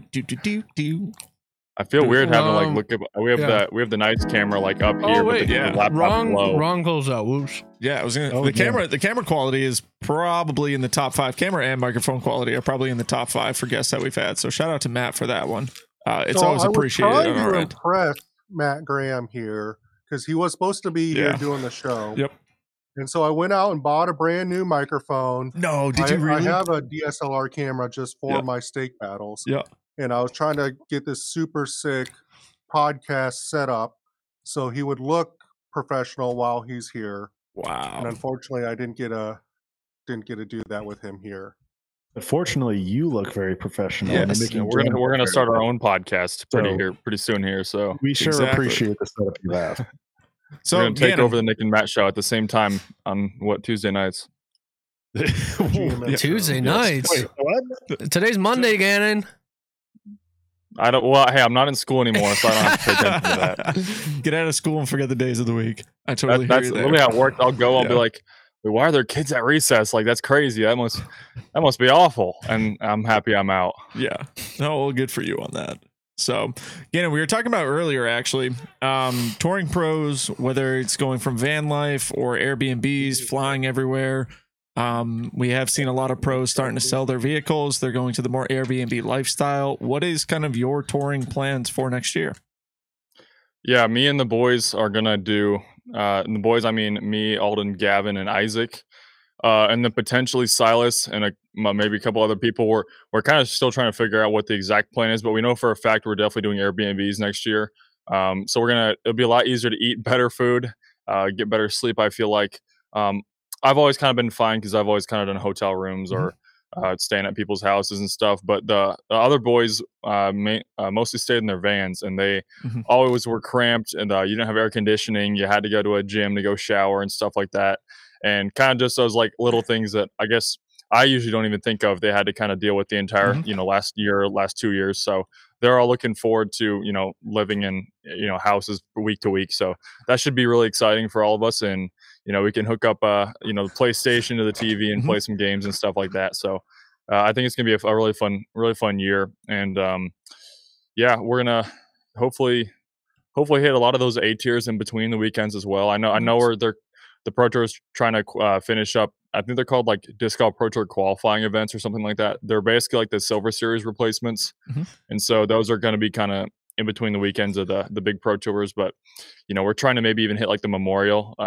We'd fly out of like Louisiana and go play the Memorial. It's right before Waco. And so we'd just kind of go out there. I know Ricky lives out there, so we'd stay with him, and we're looking forward to that, hopefully. Very cool. What has been the off season been like since you've been home? Yeah, it was actually really nice out for the first, I don't know, three weeks of the off season, and these last couple weeks we just got snow. I think yesterday or 2 days ago, and that pretty much is. I mean, I think we have a couple nice days here that will melt it, but typically how it works is you get a snow. I'm sure pretty much same thing up in Massachusetts. You get snow, and then it lasts the entire winter, pretty much up until like February or March. But yeah, I've been trying to eat a little better. It's a lot easier when you're home and my mom can cook me good food. I hear you. And work out a little bit as well. So I've kind of started to work out a little bit. I've already put on 5 pounds. Let's Hopefully it's go. muscle, Nice. but How many push-ups can you do now? What? I said, how many push-ups can you do now? Oh, I can do 5. Nice. All right. Yeah, I think that's 5 like better than even like last time. Last year at the beginning of this year, I can only do 1. Yeah. And so no, I'm sorry, not even 1. So we're making progress. I've never been a push-up guy. Yep. How are you hiring a personal trainer, or are you kind of going just along with it? So right now I'm kind of doing my own stuff in terms of working out, and I'm trying to make it disc golf based as well. And so unlike other sports like basketball, football, you're kind of, I feel like, working more on an up and down type like movement, stability and explosiveness, where disc golf, it's more of a twisting explosiveness. So I've been trying to, and kind of, left to right, side to side when you're, doing a run up on the tee pad. So I'm kind of trying to get that figured out. And so I've been doing some workouts that are really helping my explosiveness, and I'm already throwing a little bit further, I feel like. Obviously I've probably worked on my legs the most because those are probably the skinniest part of my body. And I've already seen a little bit of progress on that too, which is nice. And I'm just trying to stay consistent the entire off season, and try not to take too many days off, maybe 5 days a week. But then here soon, I'm going to be working with Josh Wintz, who is up in Minnesota, and he's going to help me kind of get like a workout plan going. And then also Seth Muncie has some workouts for the Pro Tour players that I know Gavin Babcock has already started, and he's enjoying that. Very cool. Evan, since Matt's not here, we get to ask some questions, Yeah, right. So I'm going to keep rolling with it, but Evan, Ben, whenever you guys want, just jump on in. I got one right now. So you it. mentioned snow in Iowa. Is there any plans to get out of Iowa until you have to head to Florida? Like take a weekend in Florida, take a weekend head in to Arizona, Chili's house? like that? Yeah, I want to go down to Ricky's house for the Shelley Sharp Memorial, which is in, I think, like the 3rd week of January. And so that'll be really exciting. Oh my gosh. Okay. That'll be exciting. I'm sorry. My stomach's rumbling. Make him some steak. Come on. Yeah. And yeah, my dad lives in Florida as well, so I'm gonna hopefully go down there for a couple weeks before the Florida Open, and All Stars, because he's probably only an hour and a half from each of those tournaments. Nice. And so I'll be able to get a couple weeks of practice in before there. I remember like this year in Vegas, I had a really hard time dialing in like my 250 to 300 foot approach shots with my A2. And I think it was because I didn't throw outside the entire offseason because it was so cold. Yeah. And so I was throwing a lot of just into a net, and I lost all my distance control and like my touch, I guess. And so that took a little bit to build up. So the goal is to kind of use those like 2 or 3 weeks before the tour starts, kind of shake off that rust and hopefully get a real strong start to the season. I know I have never really started that strong on the pro tour in the beginning of the year, even though I felt like I put a decent amount of work in the off season. I think it was just because I couldn't play courses and I couldn't play them, effectively and have it actually really help my game because it's been so cold. You have so many layers on, stuff like that. Yeah. Your release is not the same when it's so cold outside and stuff like that. So I'm looking forward to hopefully, starting off the year really strong. The goal is definitely next year going to be just to try to be in contention more. That was one thing I lacked this year. I felt like the tournaments that I was in contention, I did pretty good about winning them, but I'd like to be in contention more around that 10 times instead of this year it was kind of closer to 5. Shout out to Overthrow on this one, but off-season projects outside of physical conditioning, anything that you're doing outside of disc golf during the off-season? Yeah, for like the last week and the next 5 days, the Fortnite brought back the old map, and so yes. I've been playing every day. I have too. I've been playing every day. I have to I'm playing with Alden, Gavin, Ty Tanat, who runs the Des Moines Challenge. We played quite a bit as well, and so my mom's scared I'm gonna get addicted to Fortnite, but I think once the new map comes in, I probably won't be playing you only anymore. Got 4 more days, and I think 17 more hours. Yeah. And if it's 5 days, pretty much. Yeah, I'm gonna go back home and play some more. Are you a build or a build? Do you play build? I play build just because build is You're a real Fortnite. gamer. Yeah, build Yeah, is I know. Fortnite. I'm build all the way. That's soft. Well, the issue with me is my aim is just Call not. of Duty. Well, I play on PS4, so my aim's just and I've never really played gun games before. I played Fortnite Mobile when it first came out, which that's way different, obviously. But for me, in my opinion, on console like PS4, Xbox, it's a lot harder to control where you're aiming just because it's on a joystick instead of a mouse. Yeah, you get aim assist. It's a little easier. No, you don't. Yeah, not good aim assist. I don't know if there's a setting I need to turn on or something, but maybe I've been missing all my shots. You gotta get those shots, cheats, bro. Go on the black market. Come on now. Yeah, but I'm averaging 7-8 kills a game. Alden says your lobbies are full of bots.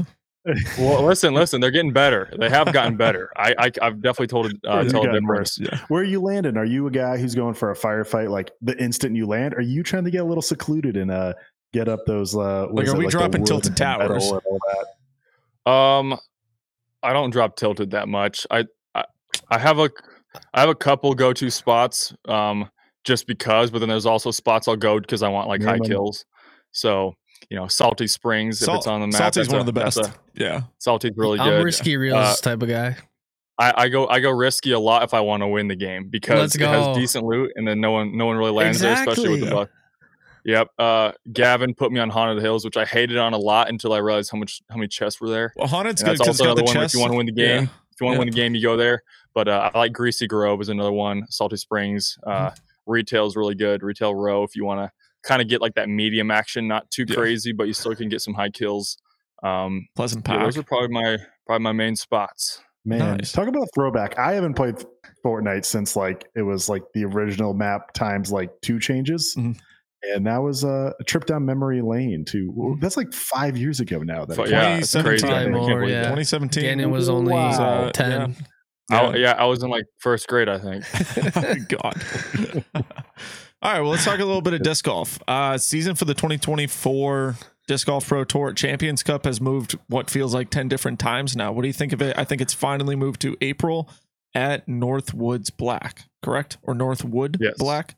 Is it Woods singular. Or Wood? I think it's technically Northwood, but I've always said Northwoods. And it's only black, I think, for the MPO. They're trying to say Northwood Park is my understanding. All right. Just to be clear. Gotcha. That it's wrong. Northwood Park. Moving there in April. Black is wrong. I think that's the best date they could figure out, honestly. I know we're kind of like a survey on our pro tour page on whether we wanted like kind of end season or mid season, and I think it was actually pretty close, but I feel like a majority of the people wanted it toward the mid season just because of how heavy weighted the back end of the tour is, which I'm definitely not a fan of because it kind of like that off season rust I've been talking about is like, it gives players time to shake that off. And in my opinion, I feel like you should be rewarded for how hard you train in the off season. And so, we only have like one event that's bigger than a pro tour, maybe two, until like the second half of the season. And so it's a lot of just those. I mean, they're still really big wins, but they're not majors, elite plus playoffs. They're nothing. They're none of that. So I was happy to see a big tournament really early in the season. That way we can kind of get a more of an accurate representation who's kind of hot during the beginning of the year. And then if you do end up getting hot toward the end of the season, then you can also do that as well. Course wise though. Oh, go ahead, Evan. I was just going to say, so we heard the Elite Plus at Waco being announced. Do you consider that being a big event to kind of be in the early season, or is you and maybe the player's mind that more aligns with just a normal Pro Tour event? Like, what are your feelings on that classification? Yeah, I think I'm looking forward to. I'm definitely looking forward to that tournament. It's hard, in my opinion, it's hard to call Waco a big tournament. I think it's about as small as you can get in terms of just kind of the way the tournament feels and the course feels. I guess in my opinion, it's a pretty forgettable tournament. Which I mean, there's a lot of pro tours out there that are. But that's probably one of like 4 or 5 I think of that are pretty forgettable that no one pays too much attention to. But I mean, I'm definitely looking forward to it because I think we're going to be playing on a golf course as well for 2 of the rounds, and so I think that'll have a good mix of the woods and the open. And I've never had a problem with the course at Waco. It's really short and it's really wooded, which is really fun to play. I almost would think Waco is probably my favorite course to play. Maybe if I was just going out for fun, because you don't have to throw that hard, and you can kind of lay some shots in the woods. It's just a good feel. It kind of feels like a local course, but still pretty difficult, which is nice. Definitely on the easier side for the Pro Tour, but that golf course. Hopefully, it's going to be pretty difficult to kind of match the little easier side of the beast. And I'm hoping it's going to be a fun event. And maybe it'll be one of those that becomes more prestigious as time goes on. Well, I'm curious now. One, I want to say I like Waco. I'm excited to see it being an Elite Plus, and it's a great tournament. Nick, I'm sure you have fond memories of at least one round. I always loved Waco. The only thing I wish about Waco is I wish we played it in a little bit warmer weather. That's about it. Yes. Yeah. So, Gannon, I'm curious. This is kind of an open-ended question, but out of all the non-majors on tour, of the ones you haven't won, which one would you want to get a win at the most? I think Portland Open is a super cool one to win. That Portland is just it's like one of my favorite courses, especially the East course we've been playing in the last couple of years. That's I think one of my favorite courses we play on tour. I mean the crowds are really big there as well, so it's kind of just like a sick tournament to win. Ledgestone is another one where it's just like, dude, you got to play really, really good golf to win that tournament. I mean, with Cole winning by like 5 strokes this year was, I think, I'd put that in the top 2 performances of the year in terms of just like getting to almost 40 under par at those courses is ridiculous. That's crazy good. And so those 2 for sure. Trying to think of other ones. I can't really think of too many. I mean, OTB is a good one as well. OTB is one of my favorite courses too. Really open, but doesn't have a golf course feel at all, in my opinion. There's a couple holes you might throw a roller on, but it really does feel like a disc golf course, and it really suits my game pretty well too. So, I always look forward to OTB. Yeah. Kind of along those lines, Gannon. What is like your favorite, not even course, just like location amenities wise, where I guess surrounding town, maybe airport, or just all around, just like taco truck? Yeah, sure, stuff like that. And do you think the Pro Tour should start? I'm kind of basing off of Simon's polls, but do you think the Pro Tour should start doing better courses, or better locations for like amenities and spectators and like, you know, so a lot of people, whereas opposed to going to Peoria, Illinois, maybe you go to Chicago, Illinois. What are your thoughts? As much as I would want to say to have better courses, I think for disc golf itself, and, you know, if you do make those lead cards and chase cards, it's really fun to have a lot of spectators. And so I think getting in disc golf in big cities for disc golf would be really huge as well. One tournament I forgot was the Green Mountain Championships. I think that might be my favorite tournament we play all year, and that's why I wanted to win Worlds so bad this year, is because the courses really suit my game really well. This year I just didn't putt good, and that's why I didn't win. Pretty much, that was about the only thing that stopped me from winning. But you know, the property up there is beautiful when you have the mix of the open and the woods. The other thing is, I mean, the courses are 100 feet from each other. It doesn't look like it on camera, but when you get there in person and you can you get to the property and you can play whatever course you want, and it's right there in front of you. Just such a great mix of a variety of holes as well, different shot shapes. It's, you know, you have those kind of water holes. You know, we had like a water hole we went to pretty much after every round at Worlds. It was so fun to go to.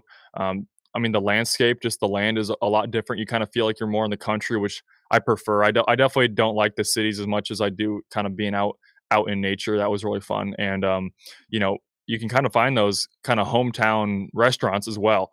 There's a lot of those really, really good kind of local restaurants that you can find in those smaller towns.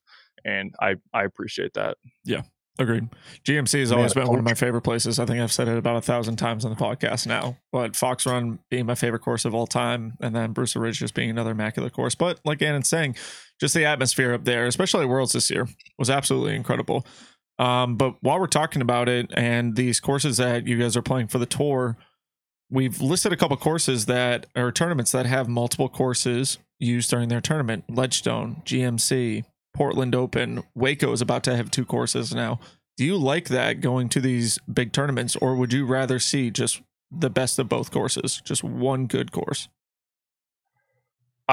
Well, it's kind of weird because I think I play better if we just play one course, but I prefer 2 courses because I think it challenges a player more. And I really like that. Also, I believe Ledgestone is only going to be 1 course next year due to the Champions Cup. Yep. Yeah, which really, which I don't know how I feel about that, to be honest. I'm not a huge fan of like that whole thing that you can't have.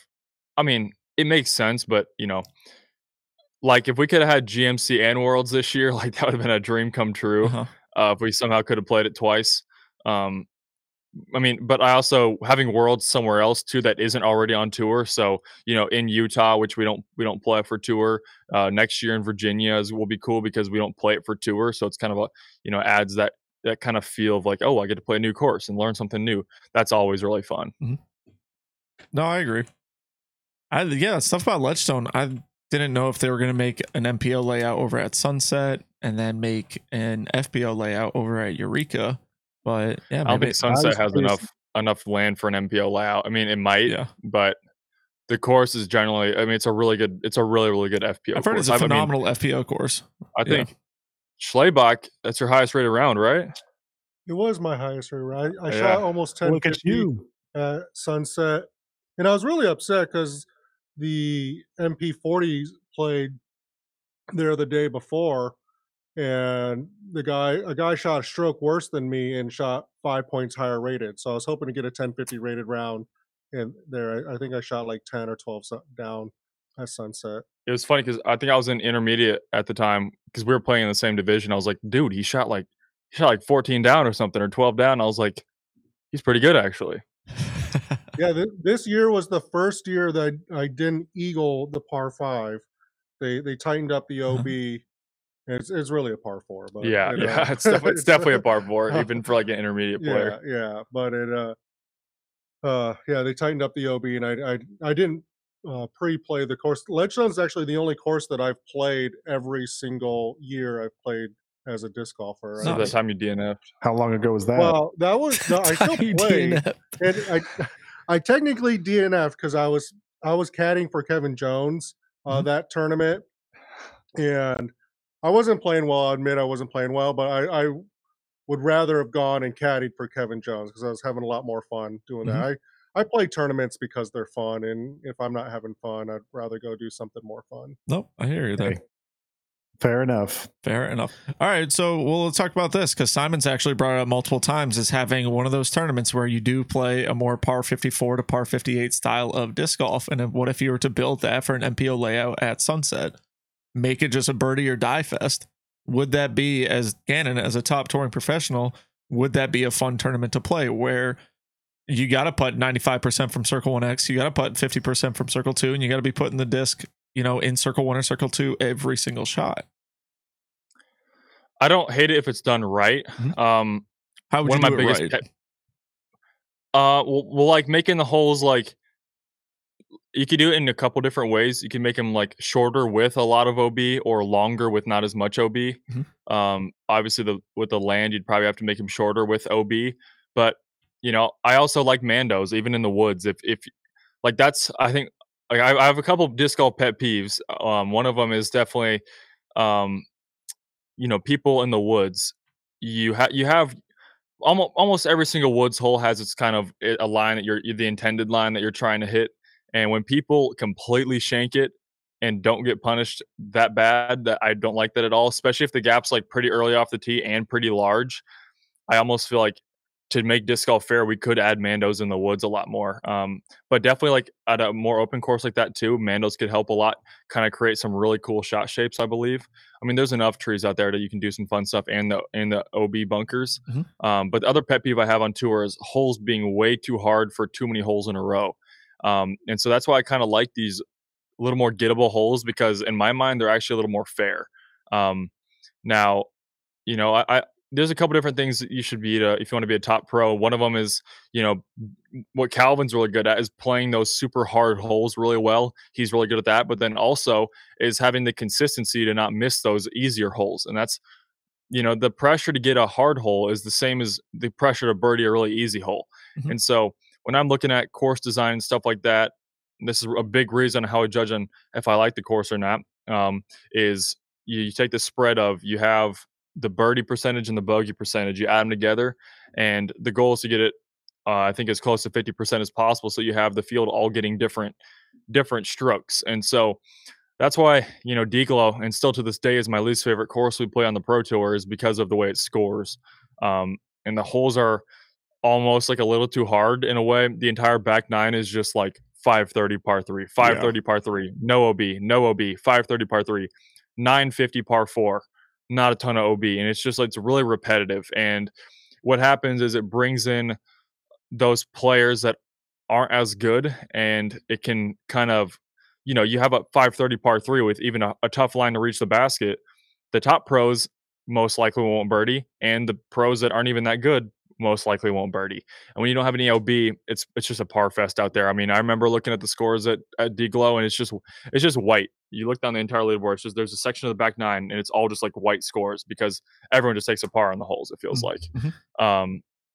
And so, yeah, I mean, yeah, if you do it right, if you make the course with good score separation but still fair, I think disc golf should lean toward making courses slightly easier, because if you think about it, they're just slightly more fair. There's definitely courses that are really hard that are still fair, but in majority, in my mind, a slightly easier course is a little more fair, because you see the lines are a little bit cleaner, they're a little bit more open.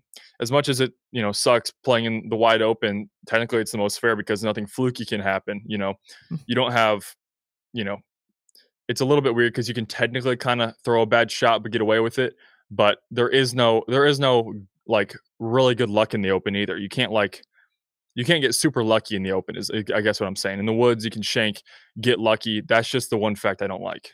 Do you feel like that though is because in the woods you can see a shot get shanked and that, hey, that person shanked it.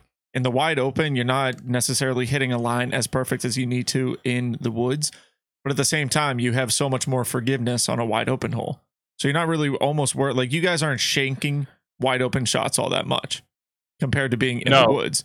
But obviously you don't notice it as much because you're on a wide open hole, to where you do have a 400-foot landing zone or 200-foot landing zone even.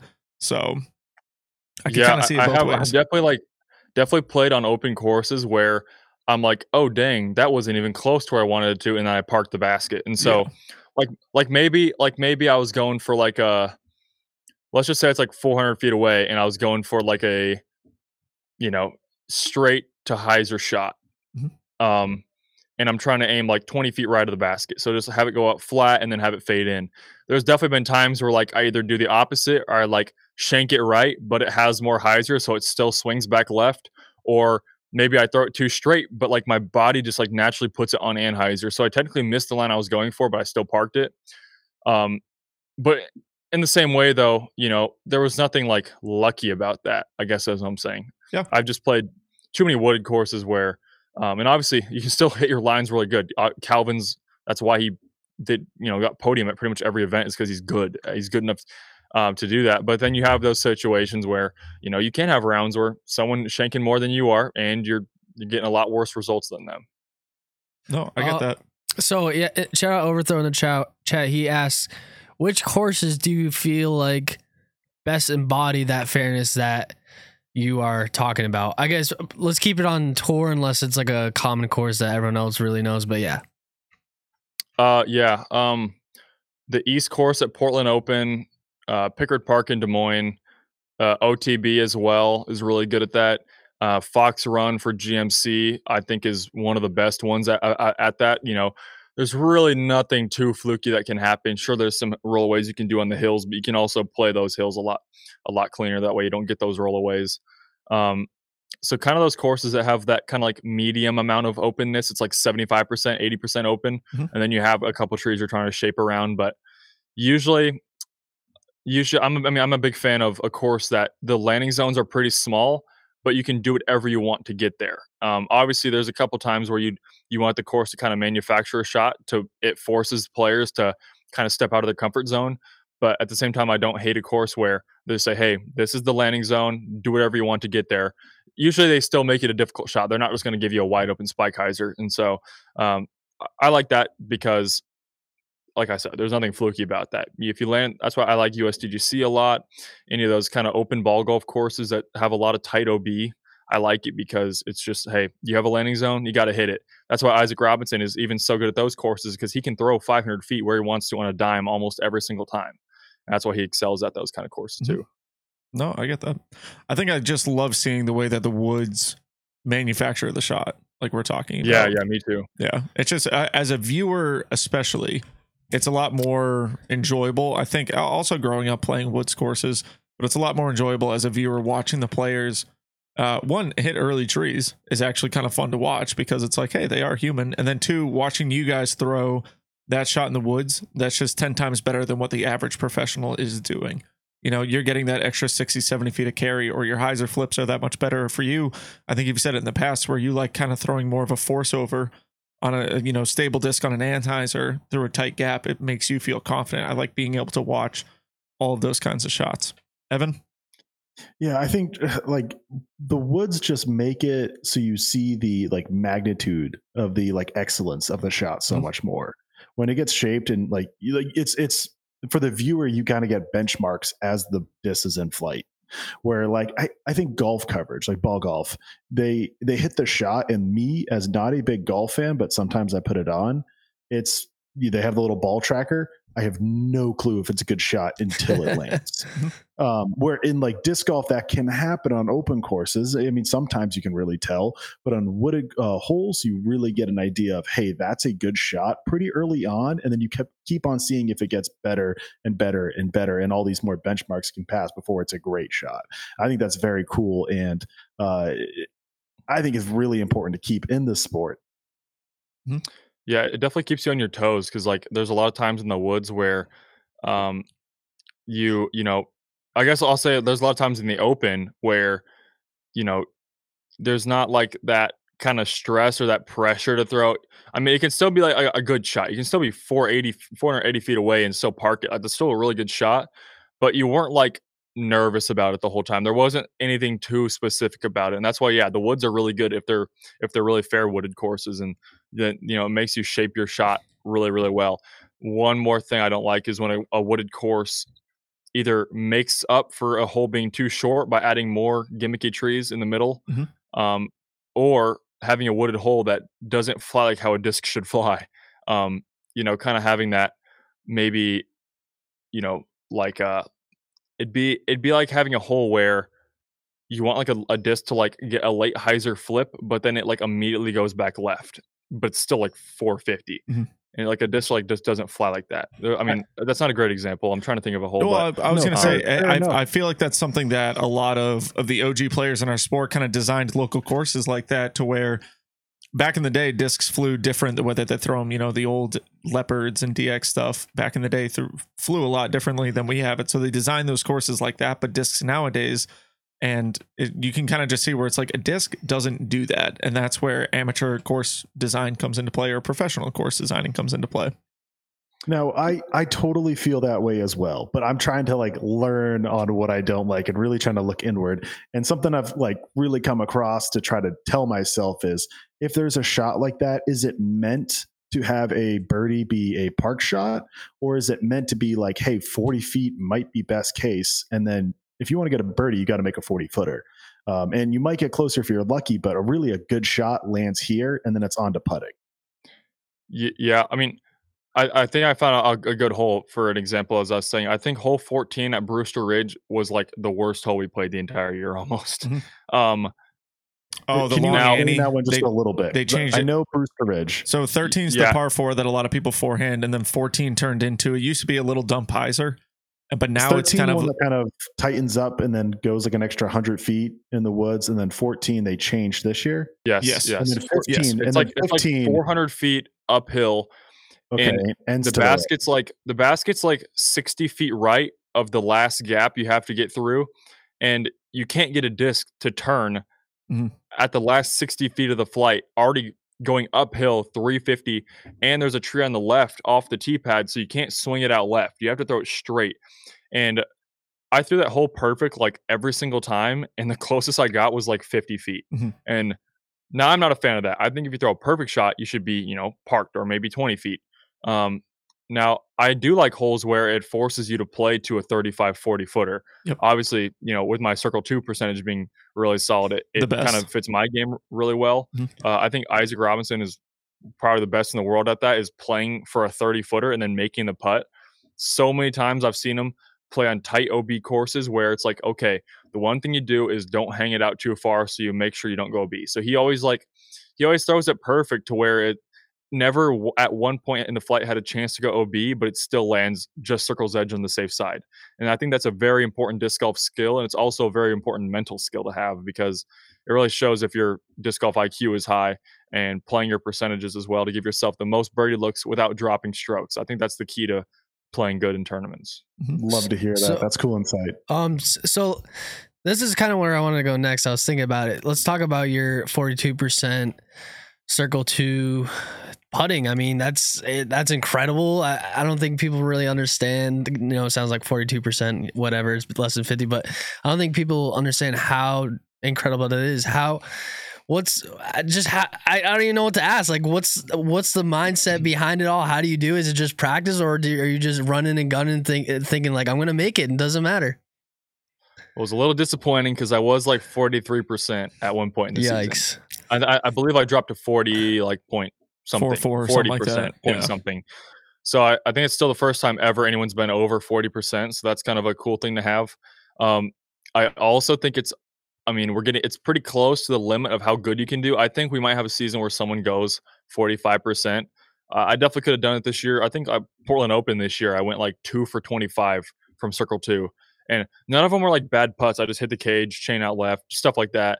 And in one tournament like that, can drop it so far to where now you have to go 80% the next tournament on over 20 putts to then just make up for what you just did on how bad you did. So that's the difficult part about circle 2. I also like it because I think it's a pretty accurate stat over the entire season. We all get a wide range of circle 2 putts. You have deep ones, you have short ones, and stuff like that. So it's a little more, but putting stats are pretty accurate, I feel like, because we all get an even amount of short and long putts, I believe. Yeah. That brings me to a question I have, because the people that know me when I talk about scoring stats like this is I say all putting stats are actually driving stats. And of course, that's within reason, because in order to have a 42% circle two putting, you need to be a good circle two putter. It's not anyone can do that. Yeah. My question is, do you think that you had more short circle two putts than another really good putter, and that helps you out because let's say you're a better driver, or the other way around, you could be a worse driver and you're getting more 40-foot looks where they're getting 30-foot looks just inside the circle, so they are making their circle 1x putts, but you're making your circle 2 putt, but it's kind of a similar putt. I could see it both ways. I think it applies a lot more to the circle 1 stat. I'm not hating on him, but Andrew Marweed, just purely if you're looking based off stats, I think he was like 150th in throwing. And so when you do have a stat like that, a lot of the times on par threes, you're landing in the fairway after one, but you're probably only like 80 feet from the basket. Mm-hmm. And so you didn't quite get that circle 2, but you're pretty much never not going to get up and down from 80 feet. And so I feel like, and obviously I think he's just the best circle 1 putter anyway, but I also think it did help his stats a little bit that he probably threw to, just outside circle 2 quite a bit, laid up, and then maybe most of his layups were just a little bit outside the bullseye. That's not uncommon, especially, a player like him, he's probably running that 80 footer as well. Mm-hmm. And so you're probably going to end up, 15, 20 feet away, which is outside bullseye anyway. See, that goes along with my thinking, and I think to get to that top of the list, you pass the eye test either way. People look at Andrew Marweed putt and they're like, yeah, that guy is a fantastic putter. People look at you putt, especially at circle 2, and they're like, yeah, that guy is a fantastic putter. So it passes the eye test, and it's kind of hard to like go against it, and like you can't do the data analysis on it with what we have right now Mm-hmm. to really say, hey, I actually think differently. I think the stats are skewed because they pass the eye test and you don't have the data to prove it otherwise. So it's tough. But I like everything that you're saying. I kind of feel along the lines of that. Well, you can also look at it as, maybe being a better driver can actually hurt your circle 1 putts because Absolutely. you end up being just inside the circle a ton of times versus someone that throws a bad tee shot, pitches up, tap in par pretty much. Mm-hmm. Where a lot of times, those better throwers end up about circle's edge. I think circle's edge is a good scale about, where a player would probably land. I think Calvin lands there more than anybody. I feel like I see him make more of those 28 to 35 footers more than anybody. I think you can probably look at it any way you want. You could be like, oh, well, this could affect your circle 2. It can make it worse or better. Or there's definitely probably something going on, but in my opinion, it's pretty fair overall. Yeah, I think eventually stats wise, it's going to turn into, what's your circle 1 percentage putting for par or putting for birdie or even putting for bogey. And you say, hey, when Gannon Buhr lands in circle 1, he has a 94% chance of making that birdie putt. I think one more thing, because they already give those 3 options on how far the putt was. So like in circle 1, it's either 5 feet, 16 feet, or 27 feet. It just goes up 9 feet every time. Mm-hmm. Or circle 2, it'd be 38, 49, 60 feet, which it goes up 11 feet every time. Just about. Yeah. No, exactly. Excuse me. Yeah. I think. I don't know. Never mind. Well, that's right. That's right. In the basket, like if you were to say in the basket for birdie from 5 feet, 16 feet, 27 feet, and then is it? Yeah, because those are the in between on the amount. So it's 0 to 11. Yeah. I think it's 12 to 22, and so then the in between part of 12 to 22 is 6. No, 16. So for each, they give you 3 ranges for circle 1 and circle 2. So I don't know why we don't use that in our stats already. I mean, there's no reason. Well, if we know, part of the reason is that you don't track where your attempts are. If you land circle 1 off your drive, it's par 3. That's true. Circle 1 off your drive, you miss your putt. Where'd you putt from? You could have been 1 foot away. We'll just make a driving stat then that have it says, oh, you landed, circle 1.1 or circle 1.2 or 0.3. That way, oh, he's putting for birdie from circle 1.2. That's the middle range or something like that. I think. Realistically, you could make it to where a player throws. Gannon throws a disc, and then he landed circle 1. Okay, he's putting for birdie. What part of circle 1 is he putting from birdie from? So that I can see on UDisc, oh, Gannon Buhr is putting for birdie from 11 to 22 feet. So he's somewhere in that range. And then, okay, he made the putt whatever. You could do that, but I think it could be good for like even the people, the commentators. I mean, Yeah. maybe you have someone like maybe like a round one where, someone's not getting filmed.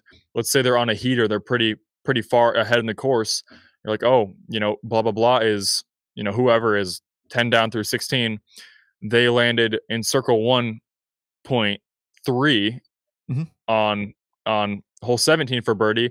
So they still have a tester putt to make. And that way you kind of get that context of like, or maybe you landed in circle 2.3 and then you're like, oh, well, it's 60 feet, probably won't make it. I think that could even improve the commentary side a little bit and wouldn't be too hard to program, I believe. You want to hear my futuristic thought?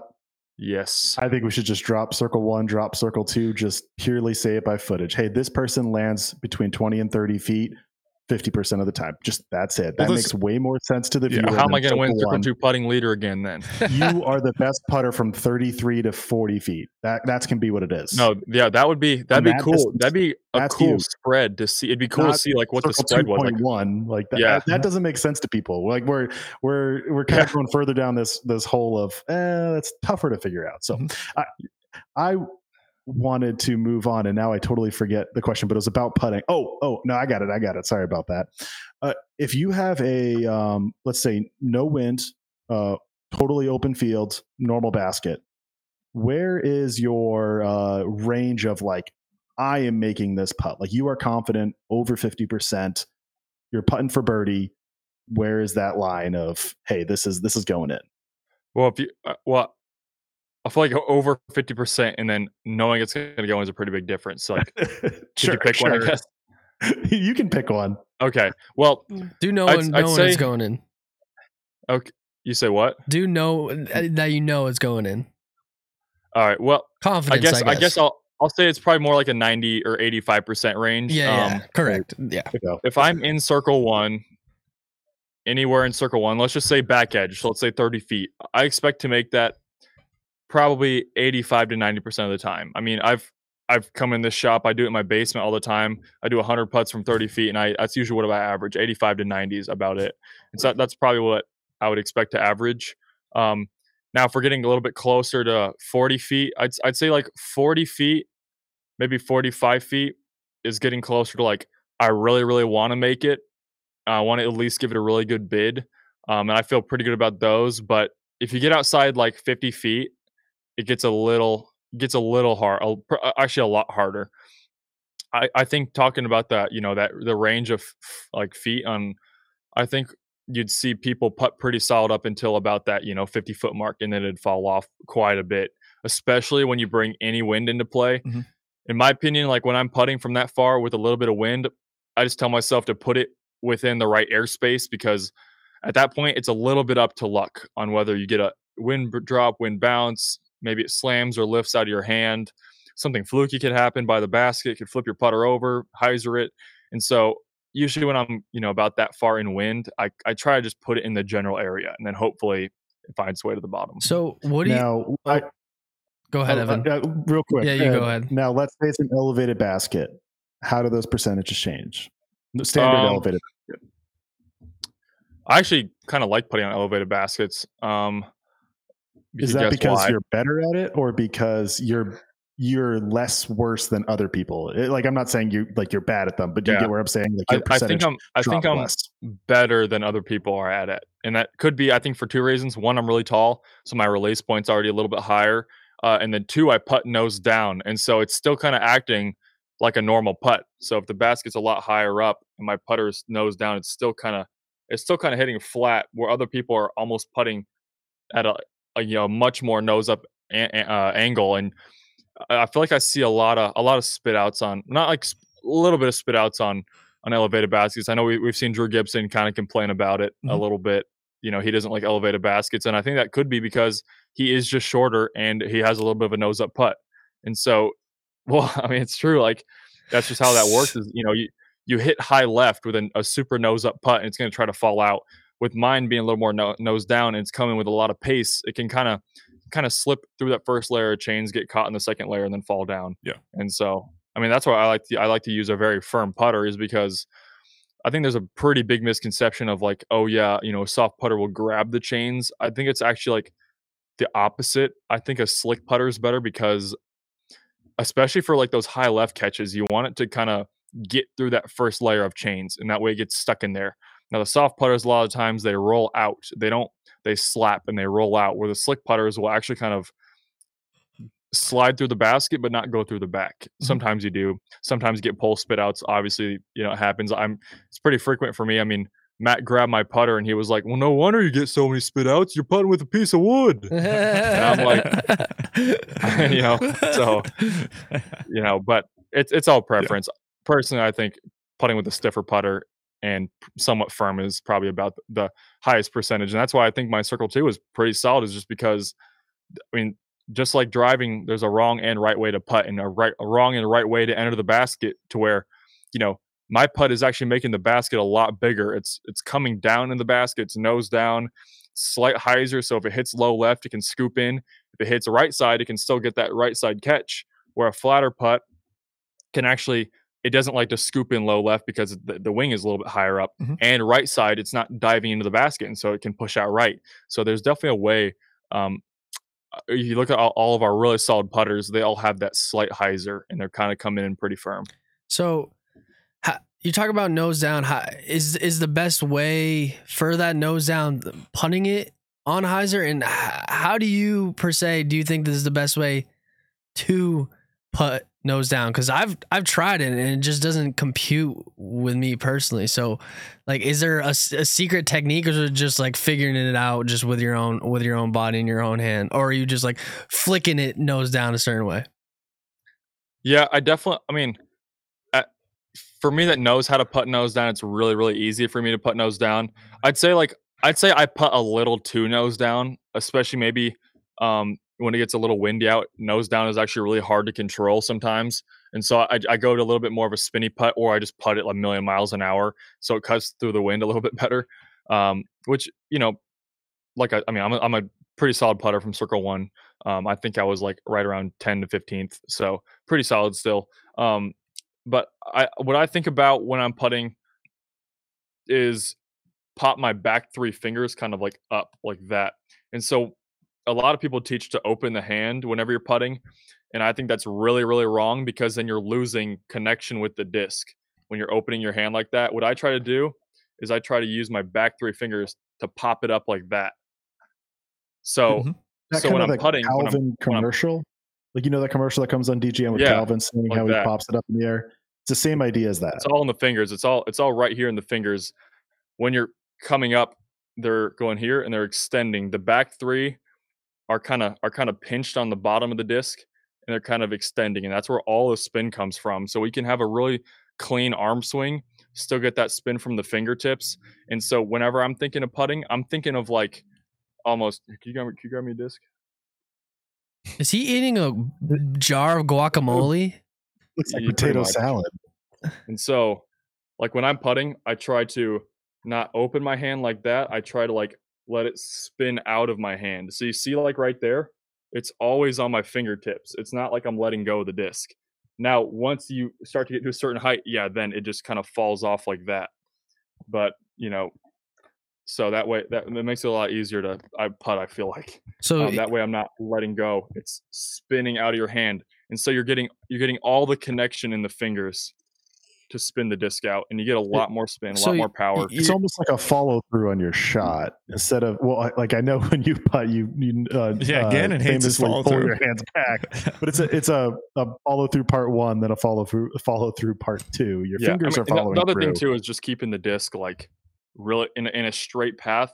And now for me, it's a little bit left of my body, but it's still a straight path to the basket. Some people is centered straight to path to the basket.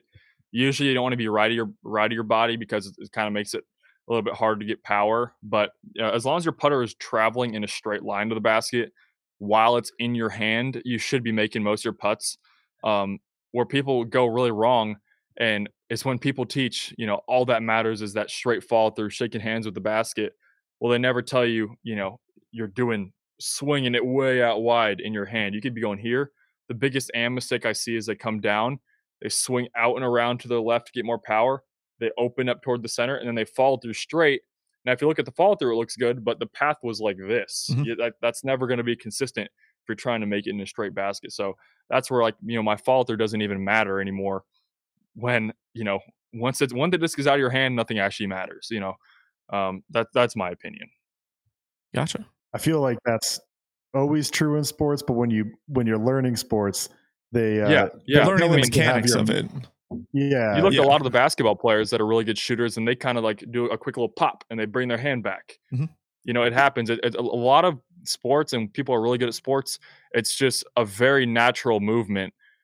Now, the mechanics leading up to that movement are really good, but I do think they teach follow through a little bit too much in a lot of sports. The follow through shouldn't be like an actual action that you're trying to like really exaggerate. It should just be like, okay, let me stop my momentum from the action I'm doing. And so, when you're throwing a backhand, you're not like really trying to bring your left side way up. It should just come up naturally. It shouldn't like, you shouldn't be thinking, oh, let me bring my left side up really hard. Well, it's not going to matter. Your disc is out of your hand. What you should be thinking about is what you're trying to do. Throw the disc, throw it hard wherever, not hard, but like throw it firm, confident wherever you're trying to aim. And then your body will naturally, be controlled if you put in the work and stuff like that. Yeah, Obviously, you don't want to be too, erratic with it, but Yeah. just keep I actually think it's the opposite. Like the reason that people teach the follow through is so that they don't stop too early. So if you have once you actually release it, then you are good. I agree. But I'm guessing kids or youth or new players in any sport might be stopping the action before it's fully released. So it's to teach them to finish the action to then overdo it afterwards. Well, I I think think that's why, like, once it's teaching good, the I hit get your point, reason the hit of not point's the most needing it. important part, in my Yes. opinion. That's why, like, Yes. teaching the hit point instead of the follow through. If you're teaching the hit point and all of the momentum is going into the hit point, then once the hit point's over, you can do whatever you want. Mhm. Yeah, it's And just a way obviously, of like, teaching to get to that point. I feel like there's multiple ways, and sure, you think that one way is overtaught, and that's totally fair. I feel I get your point, and I totally understand it. Just trying to add on to it. I think the way that I'm kind of seeing it, like Gannon had brought up with basketball, is a lot of players, when they are practicing their shoot around before a game, they're holding that follow through every single time because they're just trying to get the motion. But in a game, they have a defender in their face. They're falling to the left. They might be stepping back and falling backwards almost. So the variables and the variations that players in their sports kind of change up what the follow through is. Like, if you're on a wooded hole, you got a tree behind you, you're not following through all the way with your backhand or you're going to smack that tree. So now you have to commit to where your hit point is with cutting off your follow through. I think the same thing happens with putting. If you're straddling, if you have a headwind, if you have a tailwind, if it's left to right, right to left, there's so many different variables that is causing this swing. But the actual motion itself should be what Gannon's talking about, I think. And he explaining it, I think, actually very well, is getting that hit point consistent. I've always told people the best thing you can do is putt from 20 to 25 feet in an area where there's no wind. Learn how to get that follow through, learn how to get that hit point, get that release, mechanically make it sound. Then you're going to find more confidence on the disc golf course to where, okay, it's not going to be a perfect putt. Rarely do you ever sit there, you have a 25 footer with absolutely no wind, flat ground, the best basket in the world. Just does not happen that much in our sport. So being able to adapt to the conditions is also huge, but having that hit point is key. Yeah, like comes to like practice putting, same thing. I think it's a little bit of misinformation. Is people will say like almost only practice putt outside because that way you're in the conditions that you're actually going to play in. And now, obviously, yes, you can learn from that and get good, but you're almost never getting, especially if it's a little like a decently windy, you're never getting a consistent motion with your arm.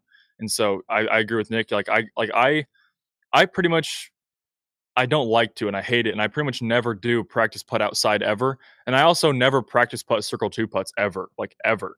I mean, I could go an entire year without practicing a circle two. And then when I get to tournaments, I'm fine because of the way it translates from about that 30-foot range. All you have to do, your body knows how to throw the disc where you want to put it at. And so for me, all I got to do is change my aiming point and the disc just falls in the basket. And so I think it's a lot more important. Obviously it's important to know how to putt and wind. And, obviously being a pro, I know how to putt and wind. I know how I can, because I've done it before and I have practiced putting and wind before, but I don't think it should be the main source of practice. I think you should get your stroke dialed in first then go outside and practice putt in the wind and see how it affects your putt.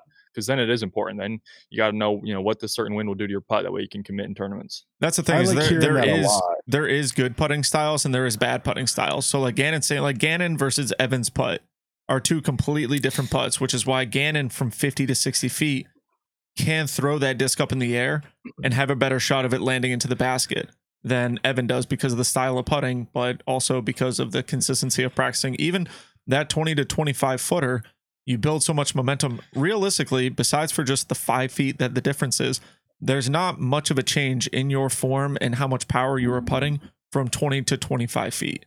There's not that much of a difference. So if you get good at 20, you're going to be pretty decent at 25 and then keep pushing it back. But eventually, I think a lot of pro players will agree with this. And it's funny because Ricky, he'll talk about his practice putting sessions.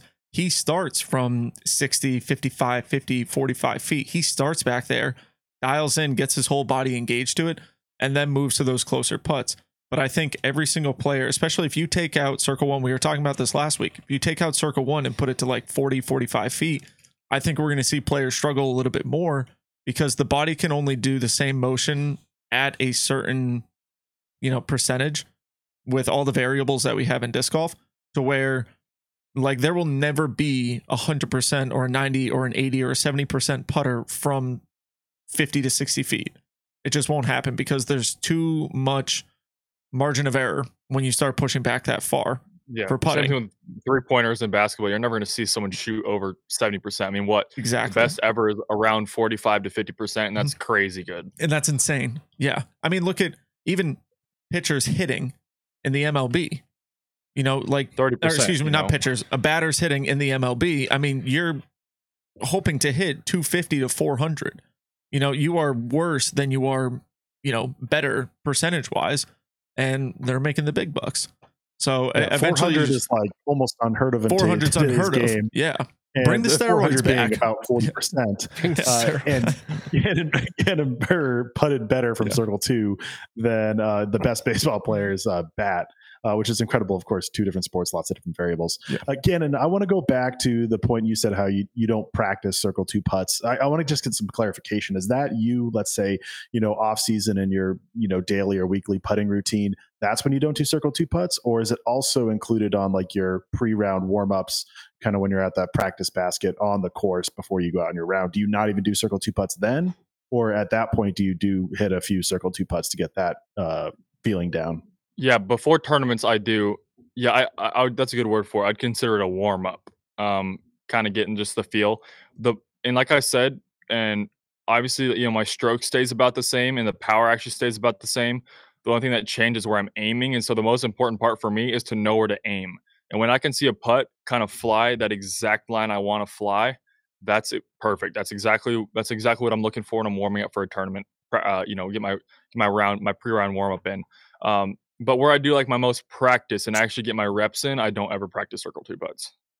Yeah, good insight. I love hearing that. So do you think you have an advantage because you bring your putter down to the complete left side of your body, or is it just like what feels natural to you? Or do you think that's an actual real advantage that's the reason you're putting so well?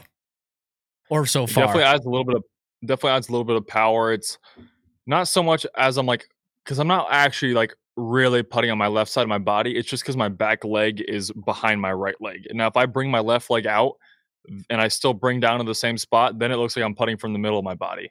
And so that's why I talked about, like, as long as the straight line is there, that's all that matters. And so like it's more about the perception of where my back leg is. If my back leg is more left, it looks like I'm putting from the center of my body.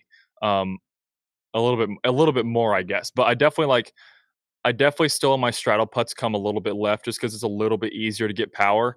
And now I'm not swinging it out left. I'm just starting with it left and then coming to the middle. So it's still a straight line. It's not looping around like I'm telling. Like I said, the AMs a lot of times will swoop it out left. I'm not doing that. I'm just starting it left, and then it's going in a straight line at the basket from there. Agreed. I think a lot of the chat is trying to compare what we were talking about, kind of 70% from 50 feet. They're comparing it to other sports. Like, if you move back the bowling, like the lane for bowling, say 10, 15 feet, people are still going to find a way to bowl a 300. at the same, or darts or anything like that. At the same time, all the different variations that we have on a disc golf course, you got elevation from 50 feet, you got wind, you got rain, you got, mud, you got all these different things. You got roots. Are you straddling? Are you jumping? Can you even jump? You have a death putt. We just won't see the percentages. I think in my lifetime of disc golf, I don't think I'll ever see someone from Circle 2 putt above 50 to 55%. Like I don't see it happening. I don't think that'll happen, especially the way that tour courses are moving. I think courses getting a little bit longer, a little bit harder. You're going to see a lot of players ending up short of Circle 2. We were talking about Andrew Marweed earlier. Throwing wise, not the farthest thrower, but he's able to lay up from 90 to 120 feet. He puts himself into Circle 1. So the times that he does get into Circle 2, if he misses that putt, it hurts his percentage that much more. One of the questions that we had, Gannon, last week, we were just kind of briefly talking about it before we wrap up, is extending Circle 1. It's a 33 to 34 foot circle that we have right now, pushing it back to 40, 45, 50 feet. What's kind of your take on that?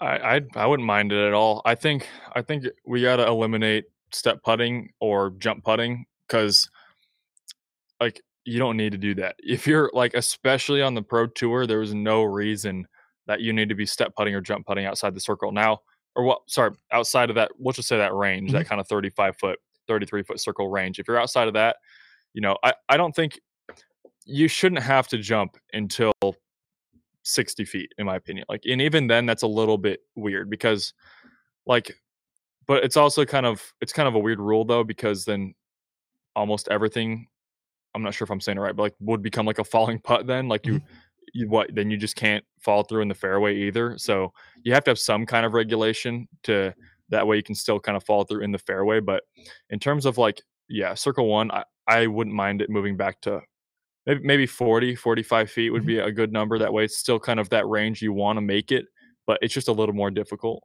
Do you feel like players have to step putt, or do you feel like they feel there's an advantage there and so it's easier to step out? I think it's easier to step putt a 35 footer than it is to just do a regular stagger from 31 or 32 feet.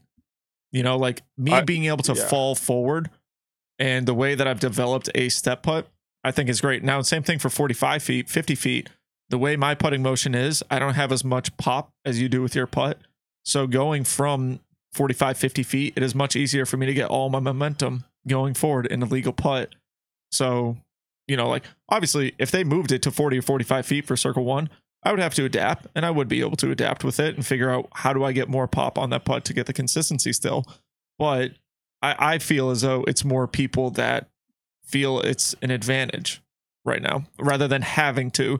Chris Dickerson can putt from 40 feet standing still, and he can probably do it better than most people, but he has found that it's consistent and better for him to step putt from 35 to 40 feet. Maybe. Yeah, I mean, I agree. I think there's very few players that actually, and there are players out there on the tour that kind of need to putt to get the power there, because a lot of times they just miss short if they can't do that step putt or jump putt. But I agree. I mean, I step putt and jump putt sometimes. I don't jump putt until I'm 150 feet, 125 feet ish. But I've definitely, and it kind of just depends if I feel on or off. But I take advantage of the rule, because if you're allowed to do it, I'm going to do it. Yes. But I also wouldn't mind it changing. Maybe that's just me, because I can putt far without having to, get too big of a swing. I mean, my putt is basically a mini backhand, just really controlled. Same with Isaac. Isaac's putt is kind of just like a mini backhand in a way. We still get that lag. It's kind of like in every sport, you try to develop that lag. That way you can act as a slingshot, even if it's a little motion. And so, yeah, I think it'd be pretty cool if we could do that. Agreed. Shout out to Overthrow. They said KJ probs as well. KJ is actually, I think, a better example. KJ from 35, 36 feet, I think, is a much better putter than from 28 to 29 feet, because he's able to do that athletic squat, jump putt into the basket. Feel like he makes those a lot more. Evan or Ben, it'd be weird to see him not jump putt I feel like from that. I wonder if he'd struggle pretty bad. I think he would. Couldn't. Yeah, I personally think he would. But yeah, but I mean, it's kind of just like throwing, 550. I mean, sure, you can you can make as many arguments as there is like, everyone's given a different body, everyone's given a different frame. Just how I'm taller, it's easier for me to throw far. You have those short people where it's a lot easier for them to be accurate. And so, in my opinion, pretty much everything in disc golf, if it's not to an extreme, it's a skill. It's a learned skill to have. It's a skill to throw 500, 550 feet. You have short players that have done that before, which means it is obtainable. There's no reason certain players can't throw 550. Like, if you put the work in, you work out, you get your timing perfect, it's possible for a short person. Just how it's possible for me to be accurate. I'm not there yet, but I'm working on it. I'm working on being accurate and nose up from 250. I think Calvin and Matteo are about the best examples we have, maybe even Ricky, that are tall players with lanky frames that are still accurate. And so that's kind of where I'm aiming to be. It's definitely like the main thing I've been working on this offseason is trying to get a consistent swing to where it's always going to be, I'm not going to have those kind of shanks. I'll get up and down more. The percent will be higher that I'll be able to get up and down. So I think everything's pretty much a learned skill if you don't take it too far. If you're not accurate, then I don't know what I am. You're not accurate. You're definitely not accurate. You're about the most inaccurate player I've ever seen. Thank you. Evan, any last questions? Thanks. Yeah, going back to KJ being better at a short circle 2 than a long circle 1. Like, you guys have no idea how much it hurts me that we can't figure it out. That I'm a person who loves just to have the data to say what it is. We can sit here on this and argue back and forth all we want about how it actually changed. I love seeing the numbers tell me. It hurts that I can't figure that out. I want to say, KJ is this much better by that, just being able to jump, but we can't. So just one day I want to see it. That's all. Cause it's so cool. Yeah. But that's all I got. I feel like we've talked putting to death, but I feel like we could still talk about it so much more. I know. Right. Anything else? Where are you going to? No, I'm just kidding. No, we're all good. Thanks for coming on. Yeah, Gannon and Matt as well, and everyone. Thank you for letting us use Titan Studio. Hey guys, Matt here. We look forward to. I'm stoked to check out its Battle Stakes. Steak Battle? Steak Battle. Excuse me. Yeah. I like Battle Stakes. Matt Graham was saying that he's potentially playing around with you guys. Make sure you disc it. I just want to see how bad he gets the smoke from you guys.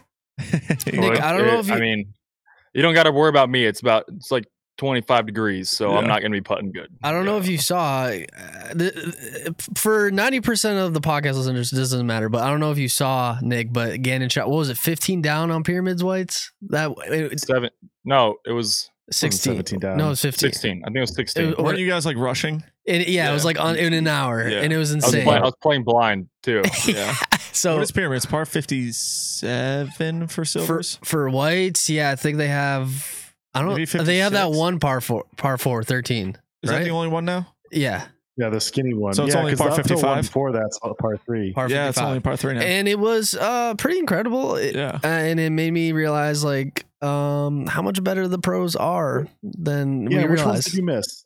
Hole 18. He missed 18. I missed 18, and then I missed. Oh, did you get the I missed like par 3.5 uphill. It's like uphill like 250. It's like a super short, super uphill hole. 7? It's like maybe like 6 or 7. 7. Oh, yeah. I like hit the first tree, and then I almost can like the 120 footer up the hill. But it was insane. Yeah, that was kind of like I wasn't too focused on trying to shoot 18 down because I didn't know how hard the course was. Yeah. Now looking back, I definitely could have took my time and easily birdied that hole. I should never miss that hole. Yeah. But at the time, I was kind of just like, whatever. Well, next year when we get you back out here. I missed the one Cole aced. I think hole 4. Oh, I got one eagle. I had one eagle. That's 5. 5. Yeah. 5. I had an eagle somewhere. Right? Or is that the old V tree? So you probably tuned hole 13. Oh, for the eagle. Yeah, I think so. Yeah. Oh, way to go, Cole! I thought it was 6. That's what it is. 6 hole is like 5 the super ace hole. Yeah. So yeah, hole 5. That's a good one. Gannon, thank you so much for coming on. Matt, you as well. Thank you, both of you guys, for coming on. Looking forward to the content for the off season, and we'll catch up with you guys soon. Okay. Thanks for having us on. Thank you. Thank you. Big battle this Thursday, Titan Disc Golf YouTube channel. Hell yeah. Everybody go check it out. Titan Disc Golf. Bye. Their channel on YouTube. But I guess that does it for us as well, ladies and gentlemen. Thank you so much for tuning in to another wonderful Monday night of the Nick and Matt Show. Fortunately, technology wise, I thought we actually did pretty good tonight. We were a few minutes late, but hey, it happens. So Ben, Evan, thank you guys for joining us. Matt is off traveling. Safe travels to him. I hope everyone had a wonderful holiday season. Don't forget to comment, like, subscribe to the YouTube channel. We have a ton of cool things happening for the 2024 season. We look forward to sharing them all with you very, very soon. Chat, you guys were electric tonight. Thank you so much for being a part of it. All the day one OGs, thank you just so much for being a part of the show. Tell someone you love them this week. Catch you in the next one.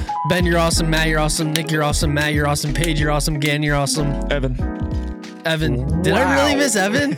Yeah. I swear I said Evan in my head already. Yeah. Oh my good. goodness. Evan, you're awesome. Awesome sauce. Paige Pierce man, I documentary. appreciate it. Don't forget to check it out. Idio Sports. See you later. Peace.